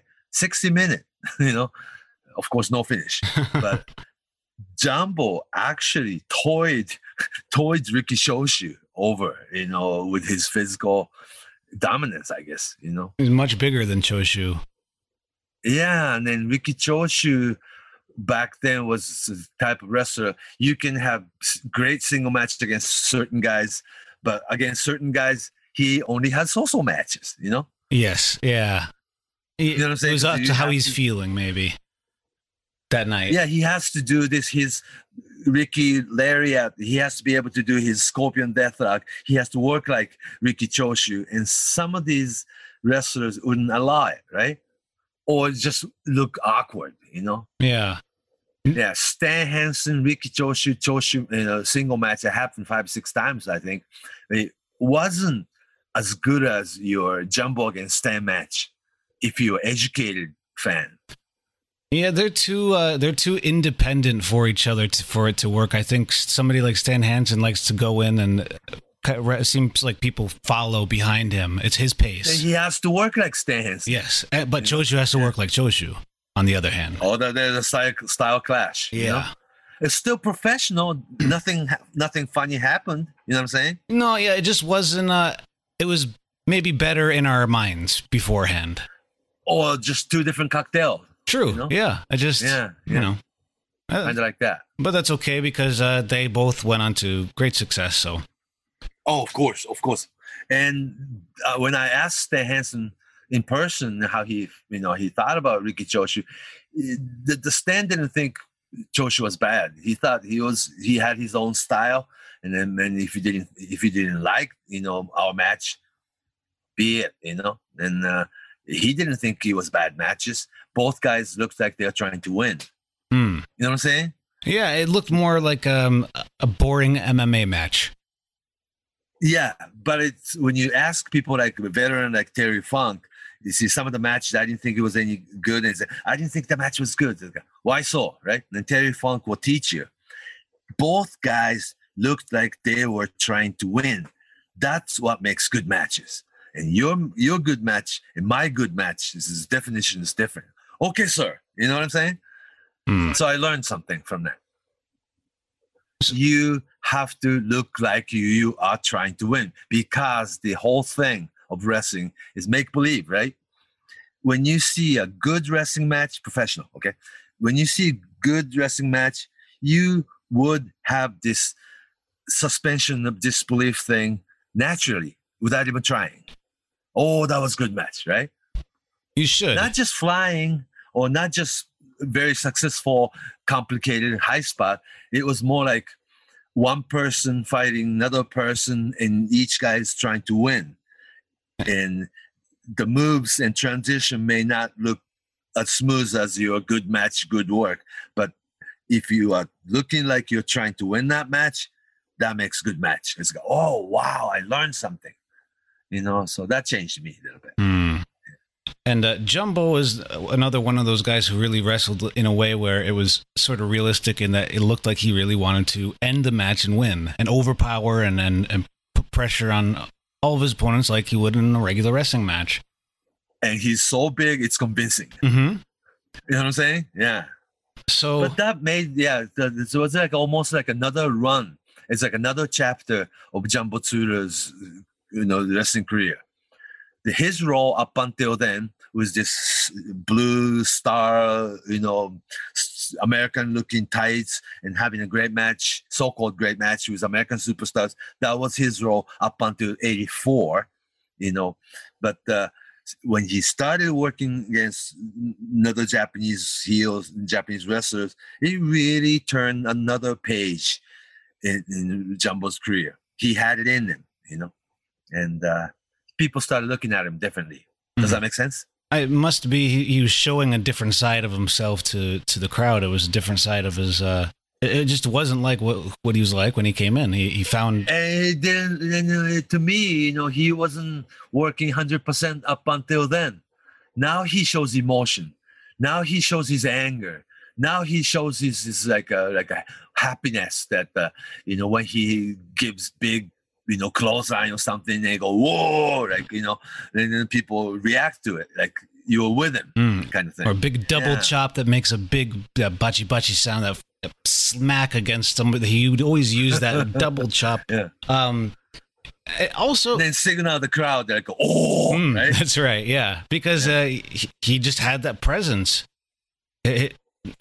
Who else could do that? Who else could do that and help you forget about all the other stuff that might help or might hold wrestling back? You want to get into it. You want to root for somebody who wants to win.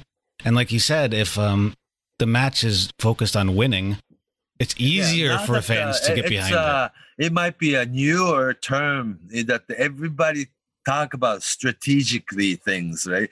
Everything's strategic. But yes, Giant Baba strategically placed rookie Jumbo into top spot right away as a babyface. But Jumbo himself strategically made himself biggest guy and toughest guy by working against Japanese group. Yeah, like strategically. But it was kind of natural. And back there, educated wrestling fans' mind, it became clear that Jumbo is the biggest and toughest guy. Do you know anybody else who is tougher than Jumbo? It's like, right. I didn't like Jumbo all that much as a star and babyface superstar and top star and all these things. But now I believe Jumbo is the biggest and toughest guy. It's like, wow, it became clear very convincingly. Therefore, very believable. Does that make sense? I think so. I think it's a mix of his time he spent there adding to his credibility, plus being in the ring. It's easy to just suspend disbelief and get behind. Yeah, and then gave him another edge by working against edgy guys. Mm-hmm. Yeah. And it also kind of later on, it seemed to, this is just my opinion, it seemed to give him more of a big bully senpai feel in the late 80s, 90s, especially when younger guys start coming up. Yes. Yeah. So but before that, he did have that really important match with Stan Hansen, the Triple Crown match. Yeah. And put Tenryu in that package too. Mm-hmm, mm-hmm. That elevated Tenryu in the same. There's like a 3 Yokozunas. Yokozuna meaning grand champion, top guys. Jumbo, Stan, Tenryu. These 3 became equal as of 86, 87. Yeah. But Tenryu was still kind of that third man, a little bit. Yeah, third man. But you love underdog in wrestling. Right. And he would go on to a totally different route. We talked about that in a couple episodes. Yeah, because he had longer career. Mm-hmm. Yeah. Mm-hmm. Yeah. But it was his goal. It was his goal to, beat Jumbo, and people believed in him. And believed in the whole program. Mm-hmm. Can Tenryu beat Stan 1, 2, 3 in the middle of the ring? Can Tenryu beat Jumbo 1-2-3 in the middle of the ring. That happened with this new finish of powerbomb. Powerbomb became kind of a trendy move in late 90s. Jumbo used it. Tenryu used it. Stan Hansen used it. Terry Gordy used it. It became like a very convincing move. The powerbomb finish. You know what I'm saying? Sid Vicious. Yeah, in America at the same time. Yeah, a little later. But powerbomb was a very convincing move. Yeah. I mean, get picked up by it. The big guy gets slammed from back with your head, the whole body. How can you get up from that? It looked devastating. It had a very powerful look. Yeah. After Choshu's clan left, it was around the time 88, 89 that the big business change occurred in America too. The end of NWA era, and WCW, was born, and WWE, WWF at the time, and WCW became two major companies with national TV, right? Mm-hmm. A lot of 100 wrestlers, under contract, and there's all the local territories, so-called territories up until then, it all went out of business. AWA went out of business. Dallas World Class went out of business. Detroit, Indianapolis, even NWA Florida, Central States, all these NWA and other companies went out of business. They just really changed the map, right? Were you following wrestling then? I started following wrestling in 1991, 1990. Oh, okay, right. So that already had. So you already had WCW national television. Yes. I came right at the end, like but when it was New York, I didn't get much. It was WWF territory when I grew up. WWF every week. Yeah, right, only in Western New York there was other stuff. After '84, though, there's so many wrestlers in WWF. Yes. So many. I mean, Vince McMahon Sr.'s era, it was still a big company, but you only had like maybe 20 to 25 wrestlers altogether. Mm-hmm. It was like a team. Yeah. A roster, yeah. And a roster, right. And after the Hulk Hogan era came in, you have 100 wrestlers in 3 different cities, and running every day kind of thing. And that influenced the landscape of Japanese wrestling as well. Giant Baba's All Japan Pro Wrestling, the very strong ally, very strong affiliate from NWA era, right? Mm-hmm. The Giant Baba's All Japan was the only company that the NWA World Champion would travel. You know what I'm saying? Mm-hmm. Hardy Race, Dory Funk, all these people. That Inoki's New Japan had a business, that connection with WWF, and all the New York superstar would travel to New Japan. Hulk Hogan, Andre the Giant, whatnot, But that really changed the landscape. WWE and New Japan finished their business relationship. Mm-hmm. So they had to develop their own American talent, right? Too, and a lot of Japanese heels.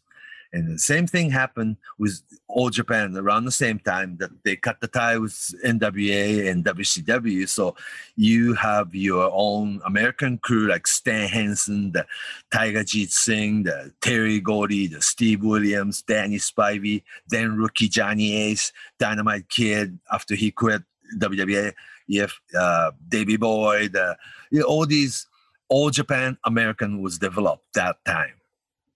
Remember? They were kind of the regulars. They would be on most of the tours or every other tour. The Stan Hansen, Johnny S, Danny Spivey, Danny Crawford, the Doug Furness, Terry Gordy, Steve Williams, they were on tour every tour. They're on every tour. So they were like a part of the Japanese roster almost. They were regulars. Oh yeah, they're All Japan Americans. Mm-hmm. Yeah. Therefore, actually, when you have regular, you can really work program, Yeah, and it wasn't like in the 60s and 70s where the foreigners were the big monster stars. These were more of they're just having tours. Mm-hmm, they were equals to the rest of the Japanese wrestlers. It was more of like even sport. Then Then in a couple of years' time, that Terry Gordy and Steve Williams will be in Triple Crown Pictures too. Mm-hmm. Yeah. So that made Jumbo like a giant Japanese baby face again. You can work against Tenryu's, heel group. You can work against the American, like a Stan and other, Jumbo against Steve Williams, Jumbo against Terry Gordy, Jumbo against Danny Spivey and such. Does that make sense? Mm. Yeah. And it was maybe do you think it was just also a special time, because that was a lot of special wrestlers that I don't think that doesn't happen often, when a lot of those talents are all in the same place at the same time, especially in that late 80s, early 90s, with a lot of the stars that we were just talking about from overseas. Yeah. But Terry Funk, people like Terry Gordy and Steve Williams choose Japan as their home territory over American schedules. You know what I'm saying? Mm-hmm. That after start making 8 tours back and forth the whole year, Terry Gordy, Steve Williams, Johnny S, Danny Spivey, just like Stan, they stopped working in the States. Yeah, altogether. It was more lucrative. Because John Baba was paying them like annual contract salary. Yeah, you make enough money just in Japan. Mm-hmm. Yeah. And it wouldn't be a constant grind of a tour like WWF would be almost every day. Non-stop. Oh, yeah. Japanese schedules actually like 120 shows a year, even with All Japan. 3-week tour, 2 weeks off. 3-week tour, 3 weeks off. 4-week tour, 3 weeks off. And people like I said, Terry Gordy, Steve Williams, Stan, Johnny, they were traveling 8 trips to Japan a year. So when you go home, you don't do anything. Just rest. Yeah. And you can actually focus on Japanese program, Yeah, it can build. Yeah, that's when Giant Baba decided to team up people like then rookie Kobashi and Johnny S together as a tag team, Japanese and American together. Younger ones too. Yeah, and good looking ones. Yeah, that was success. And later on, they grew out of each other, and they can have their own single program too. Very strategically, designed again. So then, let's talk about Jumbo's relationship with Mitaro Misawa, because that's when by the 1990, I believe it was. That's after actually 87, 88, 89 program, 3-year feud between Jumbo and Tenryu kind of ran its course. And in 1990, the new money, new company that the SWS ill-fated, but the SWS owned by Megane Super, they started a new wrestling company, like almost like a bubble economy company, that they took Tenryu as their top guy, and Tenryu decided to leave at the age of 40. And he finally could try his hand, become his version of the number one guy, the main guy. Yeah, I think so. And he never went back to New Japan. Mm-hmm. I mean, Tenryu never went back to All Japan until like 2001. You know what I'm saying? Yeah. Next 10-year period was like Tenryu's prime time too. Yeah. And when he returned to All Japan, that was sort of, maybe you could say, a similar role to Jumbo's role in the 80s, the guy who came back to sort of senior wrestler to protect the traditional All Japan, All Japan logo, especially in a rocky time. Yeah, and it was Mrs. Baba, because Baba died in January of 1999, and Jumbo actually died year 2000. It was shocking. And 2001, year 2000, Misawa and his 20 guys left Mrs. Baba's version of All Japan to form Pro Wrestling Noah, right? And he really became skeleton. Only 2 wrestlers left, Kawada and Fuchi, Then a little bit, a year later, Keiji Muto joins. But it was Mrs. Baba who made the phone call to Genichiro Tenryu. Please come back. It was good babyface story. And you can, if you're listening now, you can go back into the Patreon archives and listen to the Tenru episodes that we did last month, because we went into even more detail on those. But if you go back and forth of 10 years to a 15-year period, that it might confuse our listeners. So let's go back to where we were. In 1990, Tenru left for SWS. Jumbo's there. And with Tenru, this time, much like Riki Choshu did a few years back, that Tenru took 10 guys from All Japan, when he left for SWS. That really became, oh my gosh, who's left, right? That's when Tiger Mask unmasked and became Mitsuharu Misawa, and that was his time. Everybody knew he was Misawa, but the timing was perfect. Tenru's gone, and 10 other guys are gone, and you still have Jumbo, but it was Tiger Mask's time to go back to Misawa, and people were ready to see new superstar being born. Yeah, new style, Jumbo was really a great example of that All Japan style for decades. I mean, the style in the ring. And also for Jumbo, Misawa was always like his little brother type. Yeah, he never really beat Jumbo in single match situation. It happened. That's why it was huge. But everybody remembers this very historical match after Tenru left. Jumbo against unmasked. Now it's new Misawa with new emerald green tights, that's the single superstar about to be born. Jumbo, the biggest guy, biggest superstar and the strongest and toughest guy going up against Misawa. This is a test that the Misawa can, really do something about this. And then Misawa beat Jumbo for the first time in his wrestling career. So that overnight sensation, Misawa actually beat Jumbo. That was believable, like a very single historical match in All Japan history. It was a new chapter, really. Oh yeah, clearly a new chapter being opened. I have to point out that what's really funny about people's memory,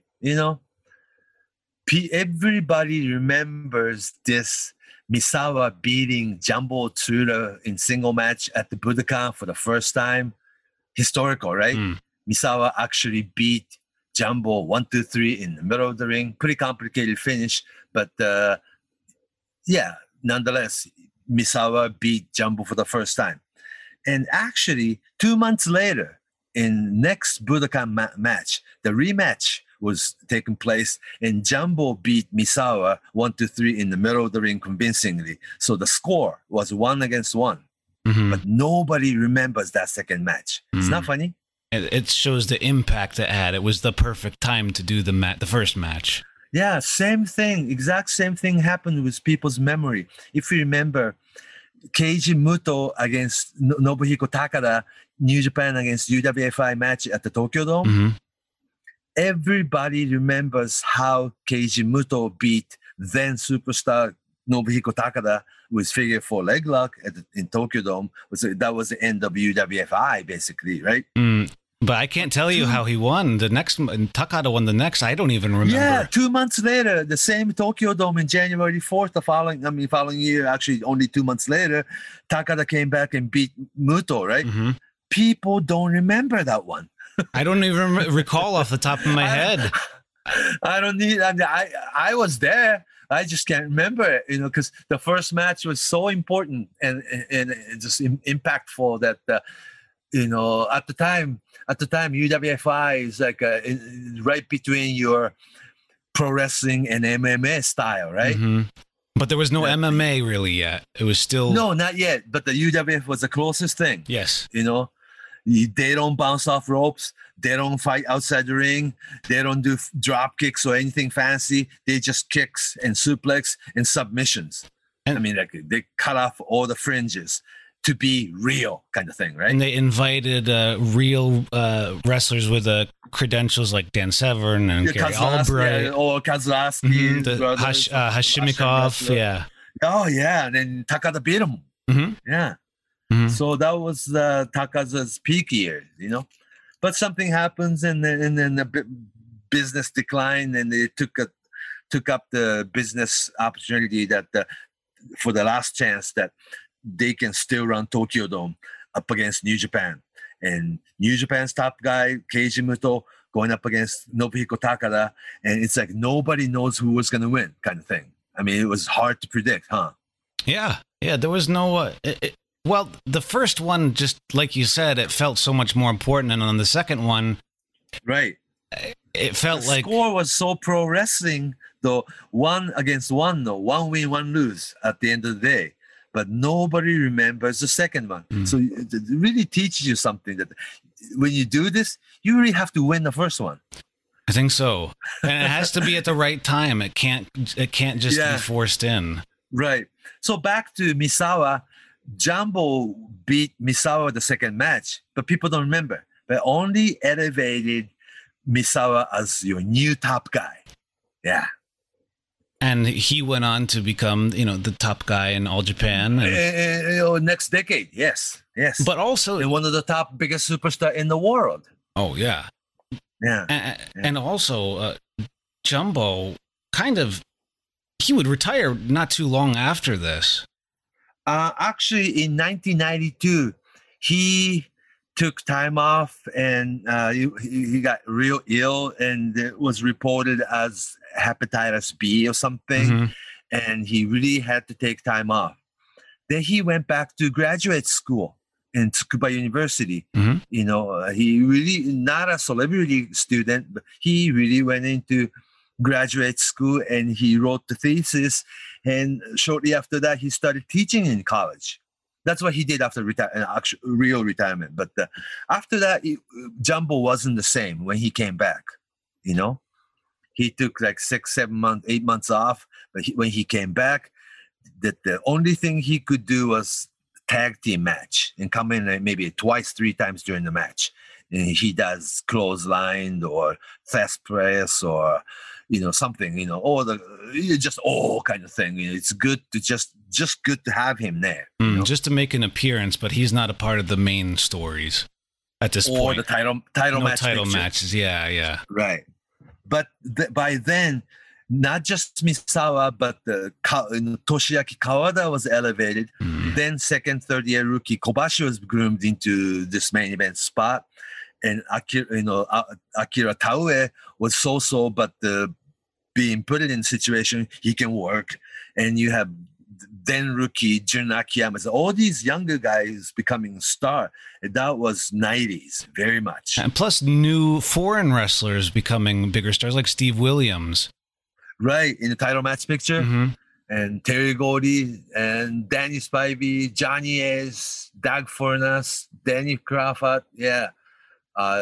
Dynamite Kid and Johnny Smith, of course, and a couple guys rotated and started coming in too. Yeah, so that was a very much 90s era, and Jumbo was just a star from another era that it was good for people to see every now and then. But if Jumbo never had full-time schedule after 93. Yeah, and I guess you could say it felt like he was from a different time period by this point. Yeah, right. And also past 40 years old. He was 40-something then. Yeah.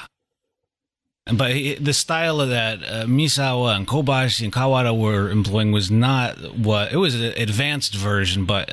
oh, God, very advanced. Only 5 guys that I just mentioned can do it. You know what I'm saying? Yeah. And Jumbo wasn't one. Jumbo was a different style. Jumbo just stepped down, obviously. Yeah. He maybe he could pull it off, but he generously, intelligently stepped down. You know what I'm saying? Yeah. Right. And also maybe his mind, his heart wasn't in it already, He left. When he went to graduate school and started teaching in college, and he became like a sports doctor, sports medicine type of person, that he was really searching for something new. Yeah, he did that right where I am, in University of Portland, in Oregon. Right, and he started teaching. Yeah. Then we didn't hear from him. I mean, when he left, he really left wrestling. It's pretty interesting. He was a huge star. But he was intelligent enough to walk away and never looked back. Mm. Not too many superstars do that. You know what I mean? Yeah, maybe him, Stan Hansen. Not too many keep the promise when they say they're going to quit. That's it. Quit, really quit. Yeah. Oh, Stan Hansen retired as a top guy, Yep. Aged a little bit, but he was still able to have convincing single match against every single one of these Misawa, Kobashi, Kawada, Taue. And I don't think Stan was beat by Kawada. He was beat by Misawa, yes. And tag team situation, Kobashi pinned Stan Hansen in tag team situation, but not single match. And Kawada never beat Stan. You know what I'm saying? Mm-hmm. So he kept that, very convincing position. And we don't have any strange or sad memories of his career. Like some wrestlers, they have different stages of their career, and it's just they're not the same. But Stan Hansen was Stan Hansen. Oh, God, yes. He was. And Jumbo was Jumbo. Pretty much. Yeah. And that's when people really loved, having Jumbo. It's like, Jumbo, Jumbo, Jumbo. It's like a chanting, like it's good to have you. And it's like almost like treat him like a guest superstar for the Budokan show. Mm-hmm. He only came back once, maybe a one match per tour or something, only tag team situation, and never spent much time in front of the crowd. You know what I'm saying? Mm. So Jumbo is unique in that, very much so. Yeah, he came and his print is unique. He's similar to some other wrestlers that came after him and came around that time, but Jumbo was Jumbo. Like you said, I think he's another one of those wrestlers who was first. It seems like he was an NWA style American wrestler before. Right. And he was adapting that style to Japan, just like Stan Hansen was. Yeah. And Bruiser Brody. After having program against people like Choshi and Tenryu, he could work Japanese style as well too. Mm-hmm.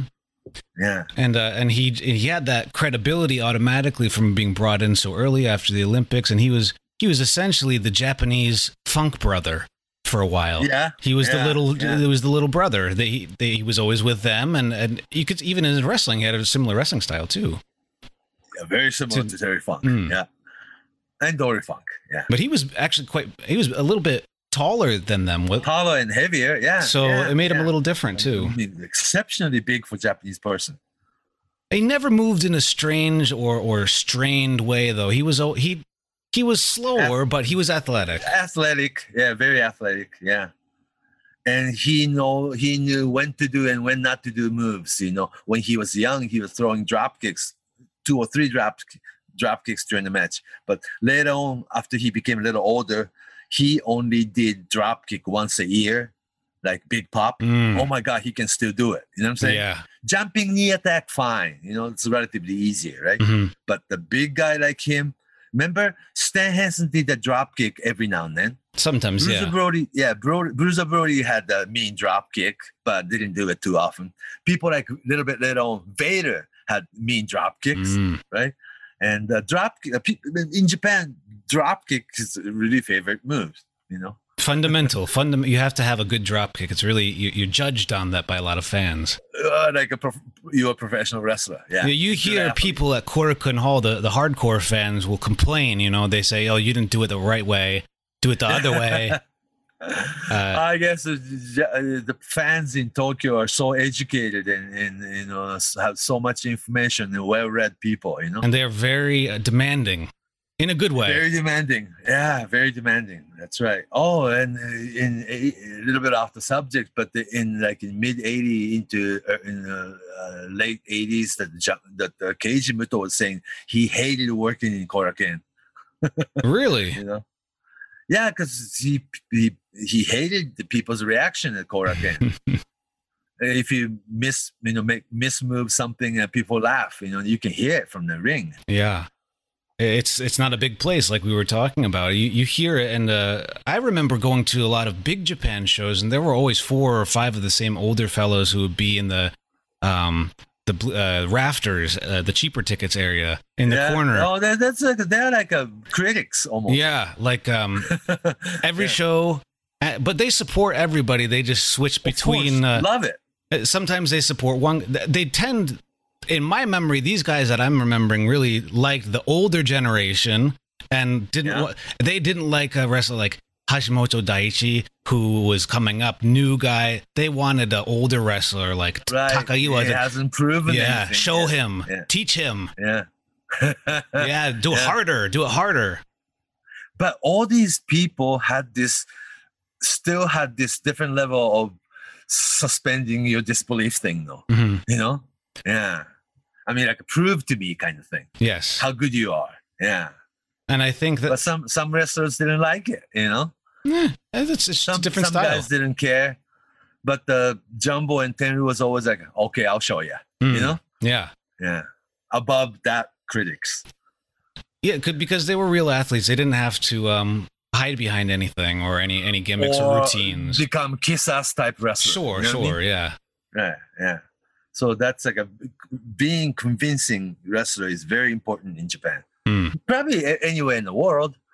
Yeah. Yeah, different standards, but especially in Japan at this time, it was still viewed as a sport.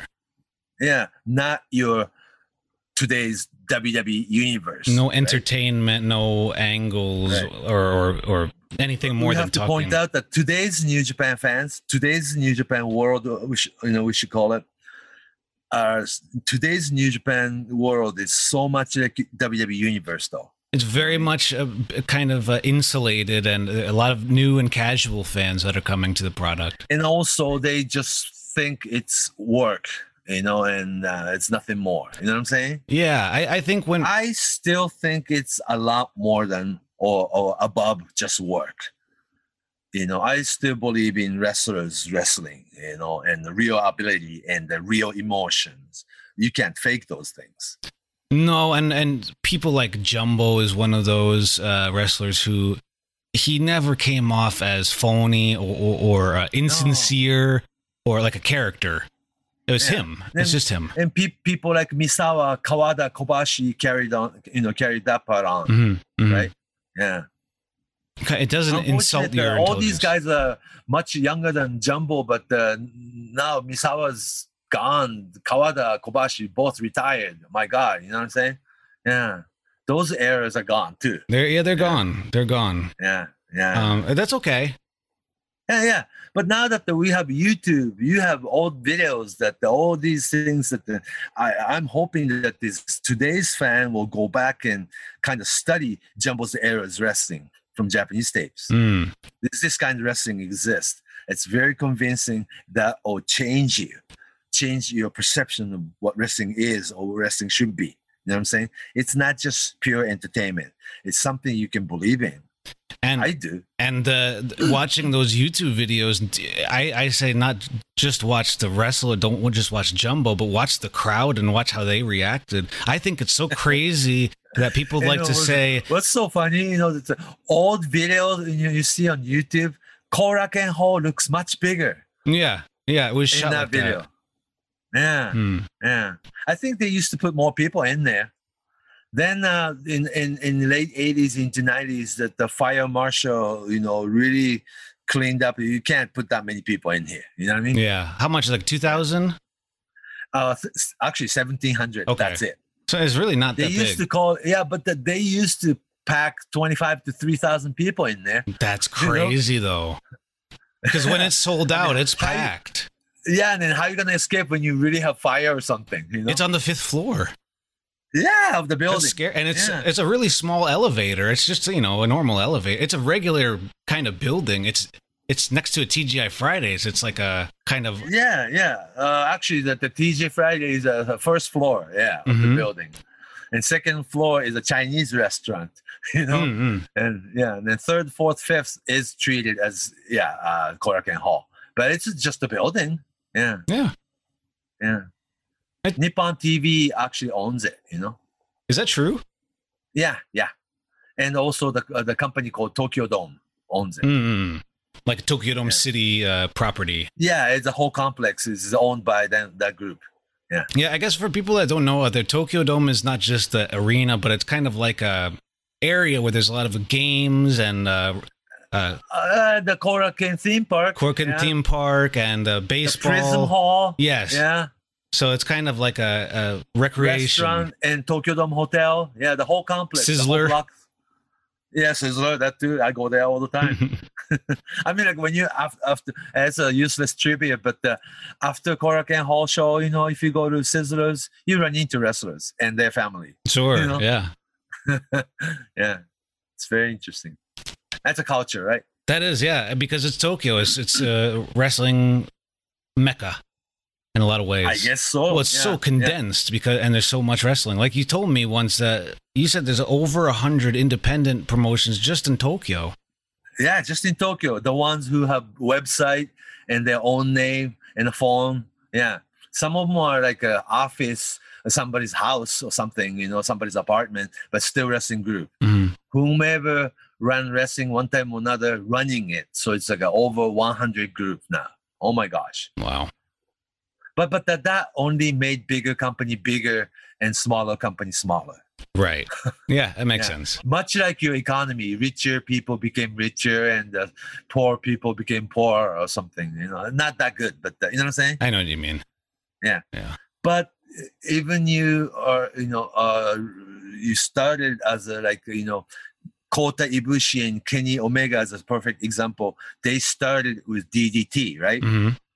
And they were discovered by New Japan and got signed away with real lucrative contract and became New Japan superstar. Mm.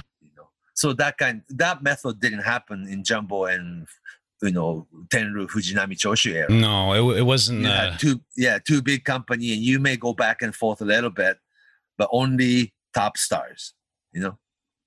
Yeah, it was just a different. Of course, it was a different time, but the way the information traveled was way slower, much slower. Oh, it was. Yeah, we have to add that this was before internet era, right? So or any live streaming on your computer screen. And a match in January and a match in July felt like forever between them. Summer Action Series and the tag things at the end of the year, it felt much farther away. Oh yeah, it was slower, I guess. Yeah, and now it's faster. And, Inoki's New Japan and Baba's All Japan, they both had network channel contract. Yes. Nippon TV Channel 4 or Channel 5 TV Asahi. Those are like a major league of wrestling. Then there was UWF, who were going to change wrestling into legitimate contest. And the whole concept after UWF, the Fujiwara Gumi, the Akira Maeda's rings, the Funaki and Minoru Suzuki's pancreas, they all eventually became MMA, how you know as MMA today. Mm-hmm. That's very interesting, right? That's another subject for another day. Yes. But traditional wrestling, Giant Baba's All Japan, Antonio Inoki's New Japan still remain as a major league of professional wrestling. Funny thing is, though, New Japan Pro Wrestling exists today, but it has nothing to do with Antonio Inoki. And All Japan Pro Wrestling still exists with the same logo. It's not Giant Baba's company. Yeah. Or Mrs. Baba's company. It's definitely the new generation of both companies, but time goes on. In this whole industry, yes. Yeah. So Jumbo is an important figure of a time that won't come back. It's just he was on top. And hindsight is like it was really shocking that Giant Baba died, January of 1999. It was really shocking, right? Because he was working in the ring up until December of the previous year, December of 1990, and then he got sick and then he pretty much died shortly.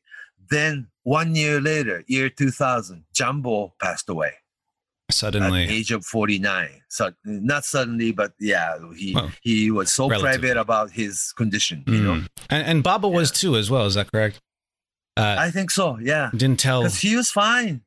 He wasn't fine then, but he must have had a lot of pain, huh? But he was working in that ring until 1 month before his death, Yeah.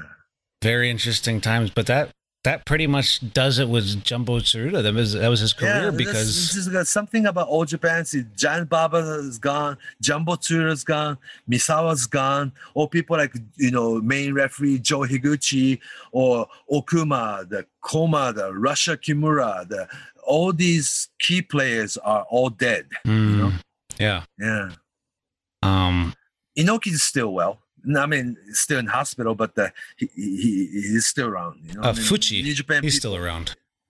Fuchi, yeah, well, of course, he's like the last journeyman wrestler in this industry. He's like a Bilbo Baggins from Lord of the Rings. Yeah, I mean, he looks the same when you're 66. You know, And wrestles the same. I think so. Yeah. But Jumbo, he's a really important figure in understanding what All Japan is all about. Yeah. So you have, I mean, bigger picture kind of understanding if you know more about Jumbo. Yeah, especially the 80s and introducing the 90s generation army. Or how to pass torch in that ring. How to pass his torch in a natural, organic, and effective way. Really effective. Yeah, and people believed in Misawa from that day on. Yes. And they didn't even believe it if Jumbo beat him 2 months after. It was so strong. People don't remember it. They don't even know? remember because that's how effective the initial match was. Yes. So Jumbo put him over clean, which was good. You know, you got to do it every now and then. I heard people were crying in the crowd. Yeah. Oh, Misawa himself was crying in that ring. That's amazing. And Kawada and Kobashi, you know, carrying Misawa on their shoulders, they were crying. Wow. Not very emotional guys. I don't think I ever really see emotion. No, they weren't. So it's like that's how believable the whole moment, the whole thing was. And very meaningful too.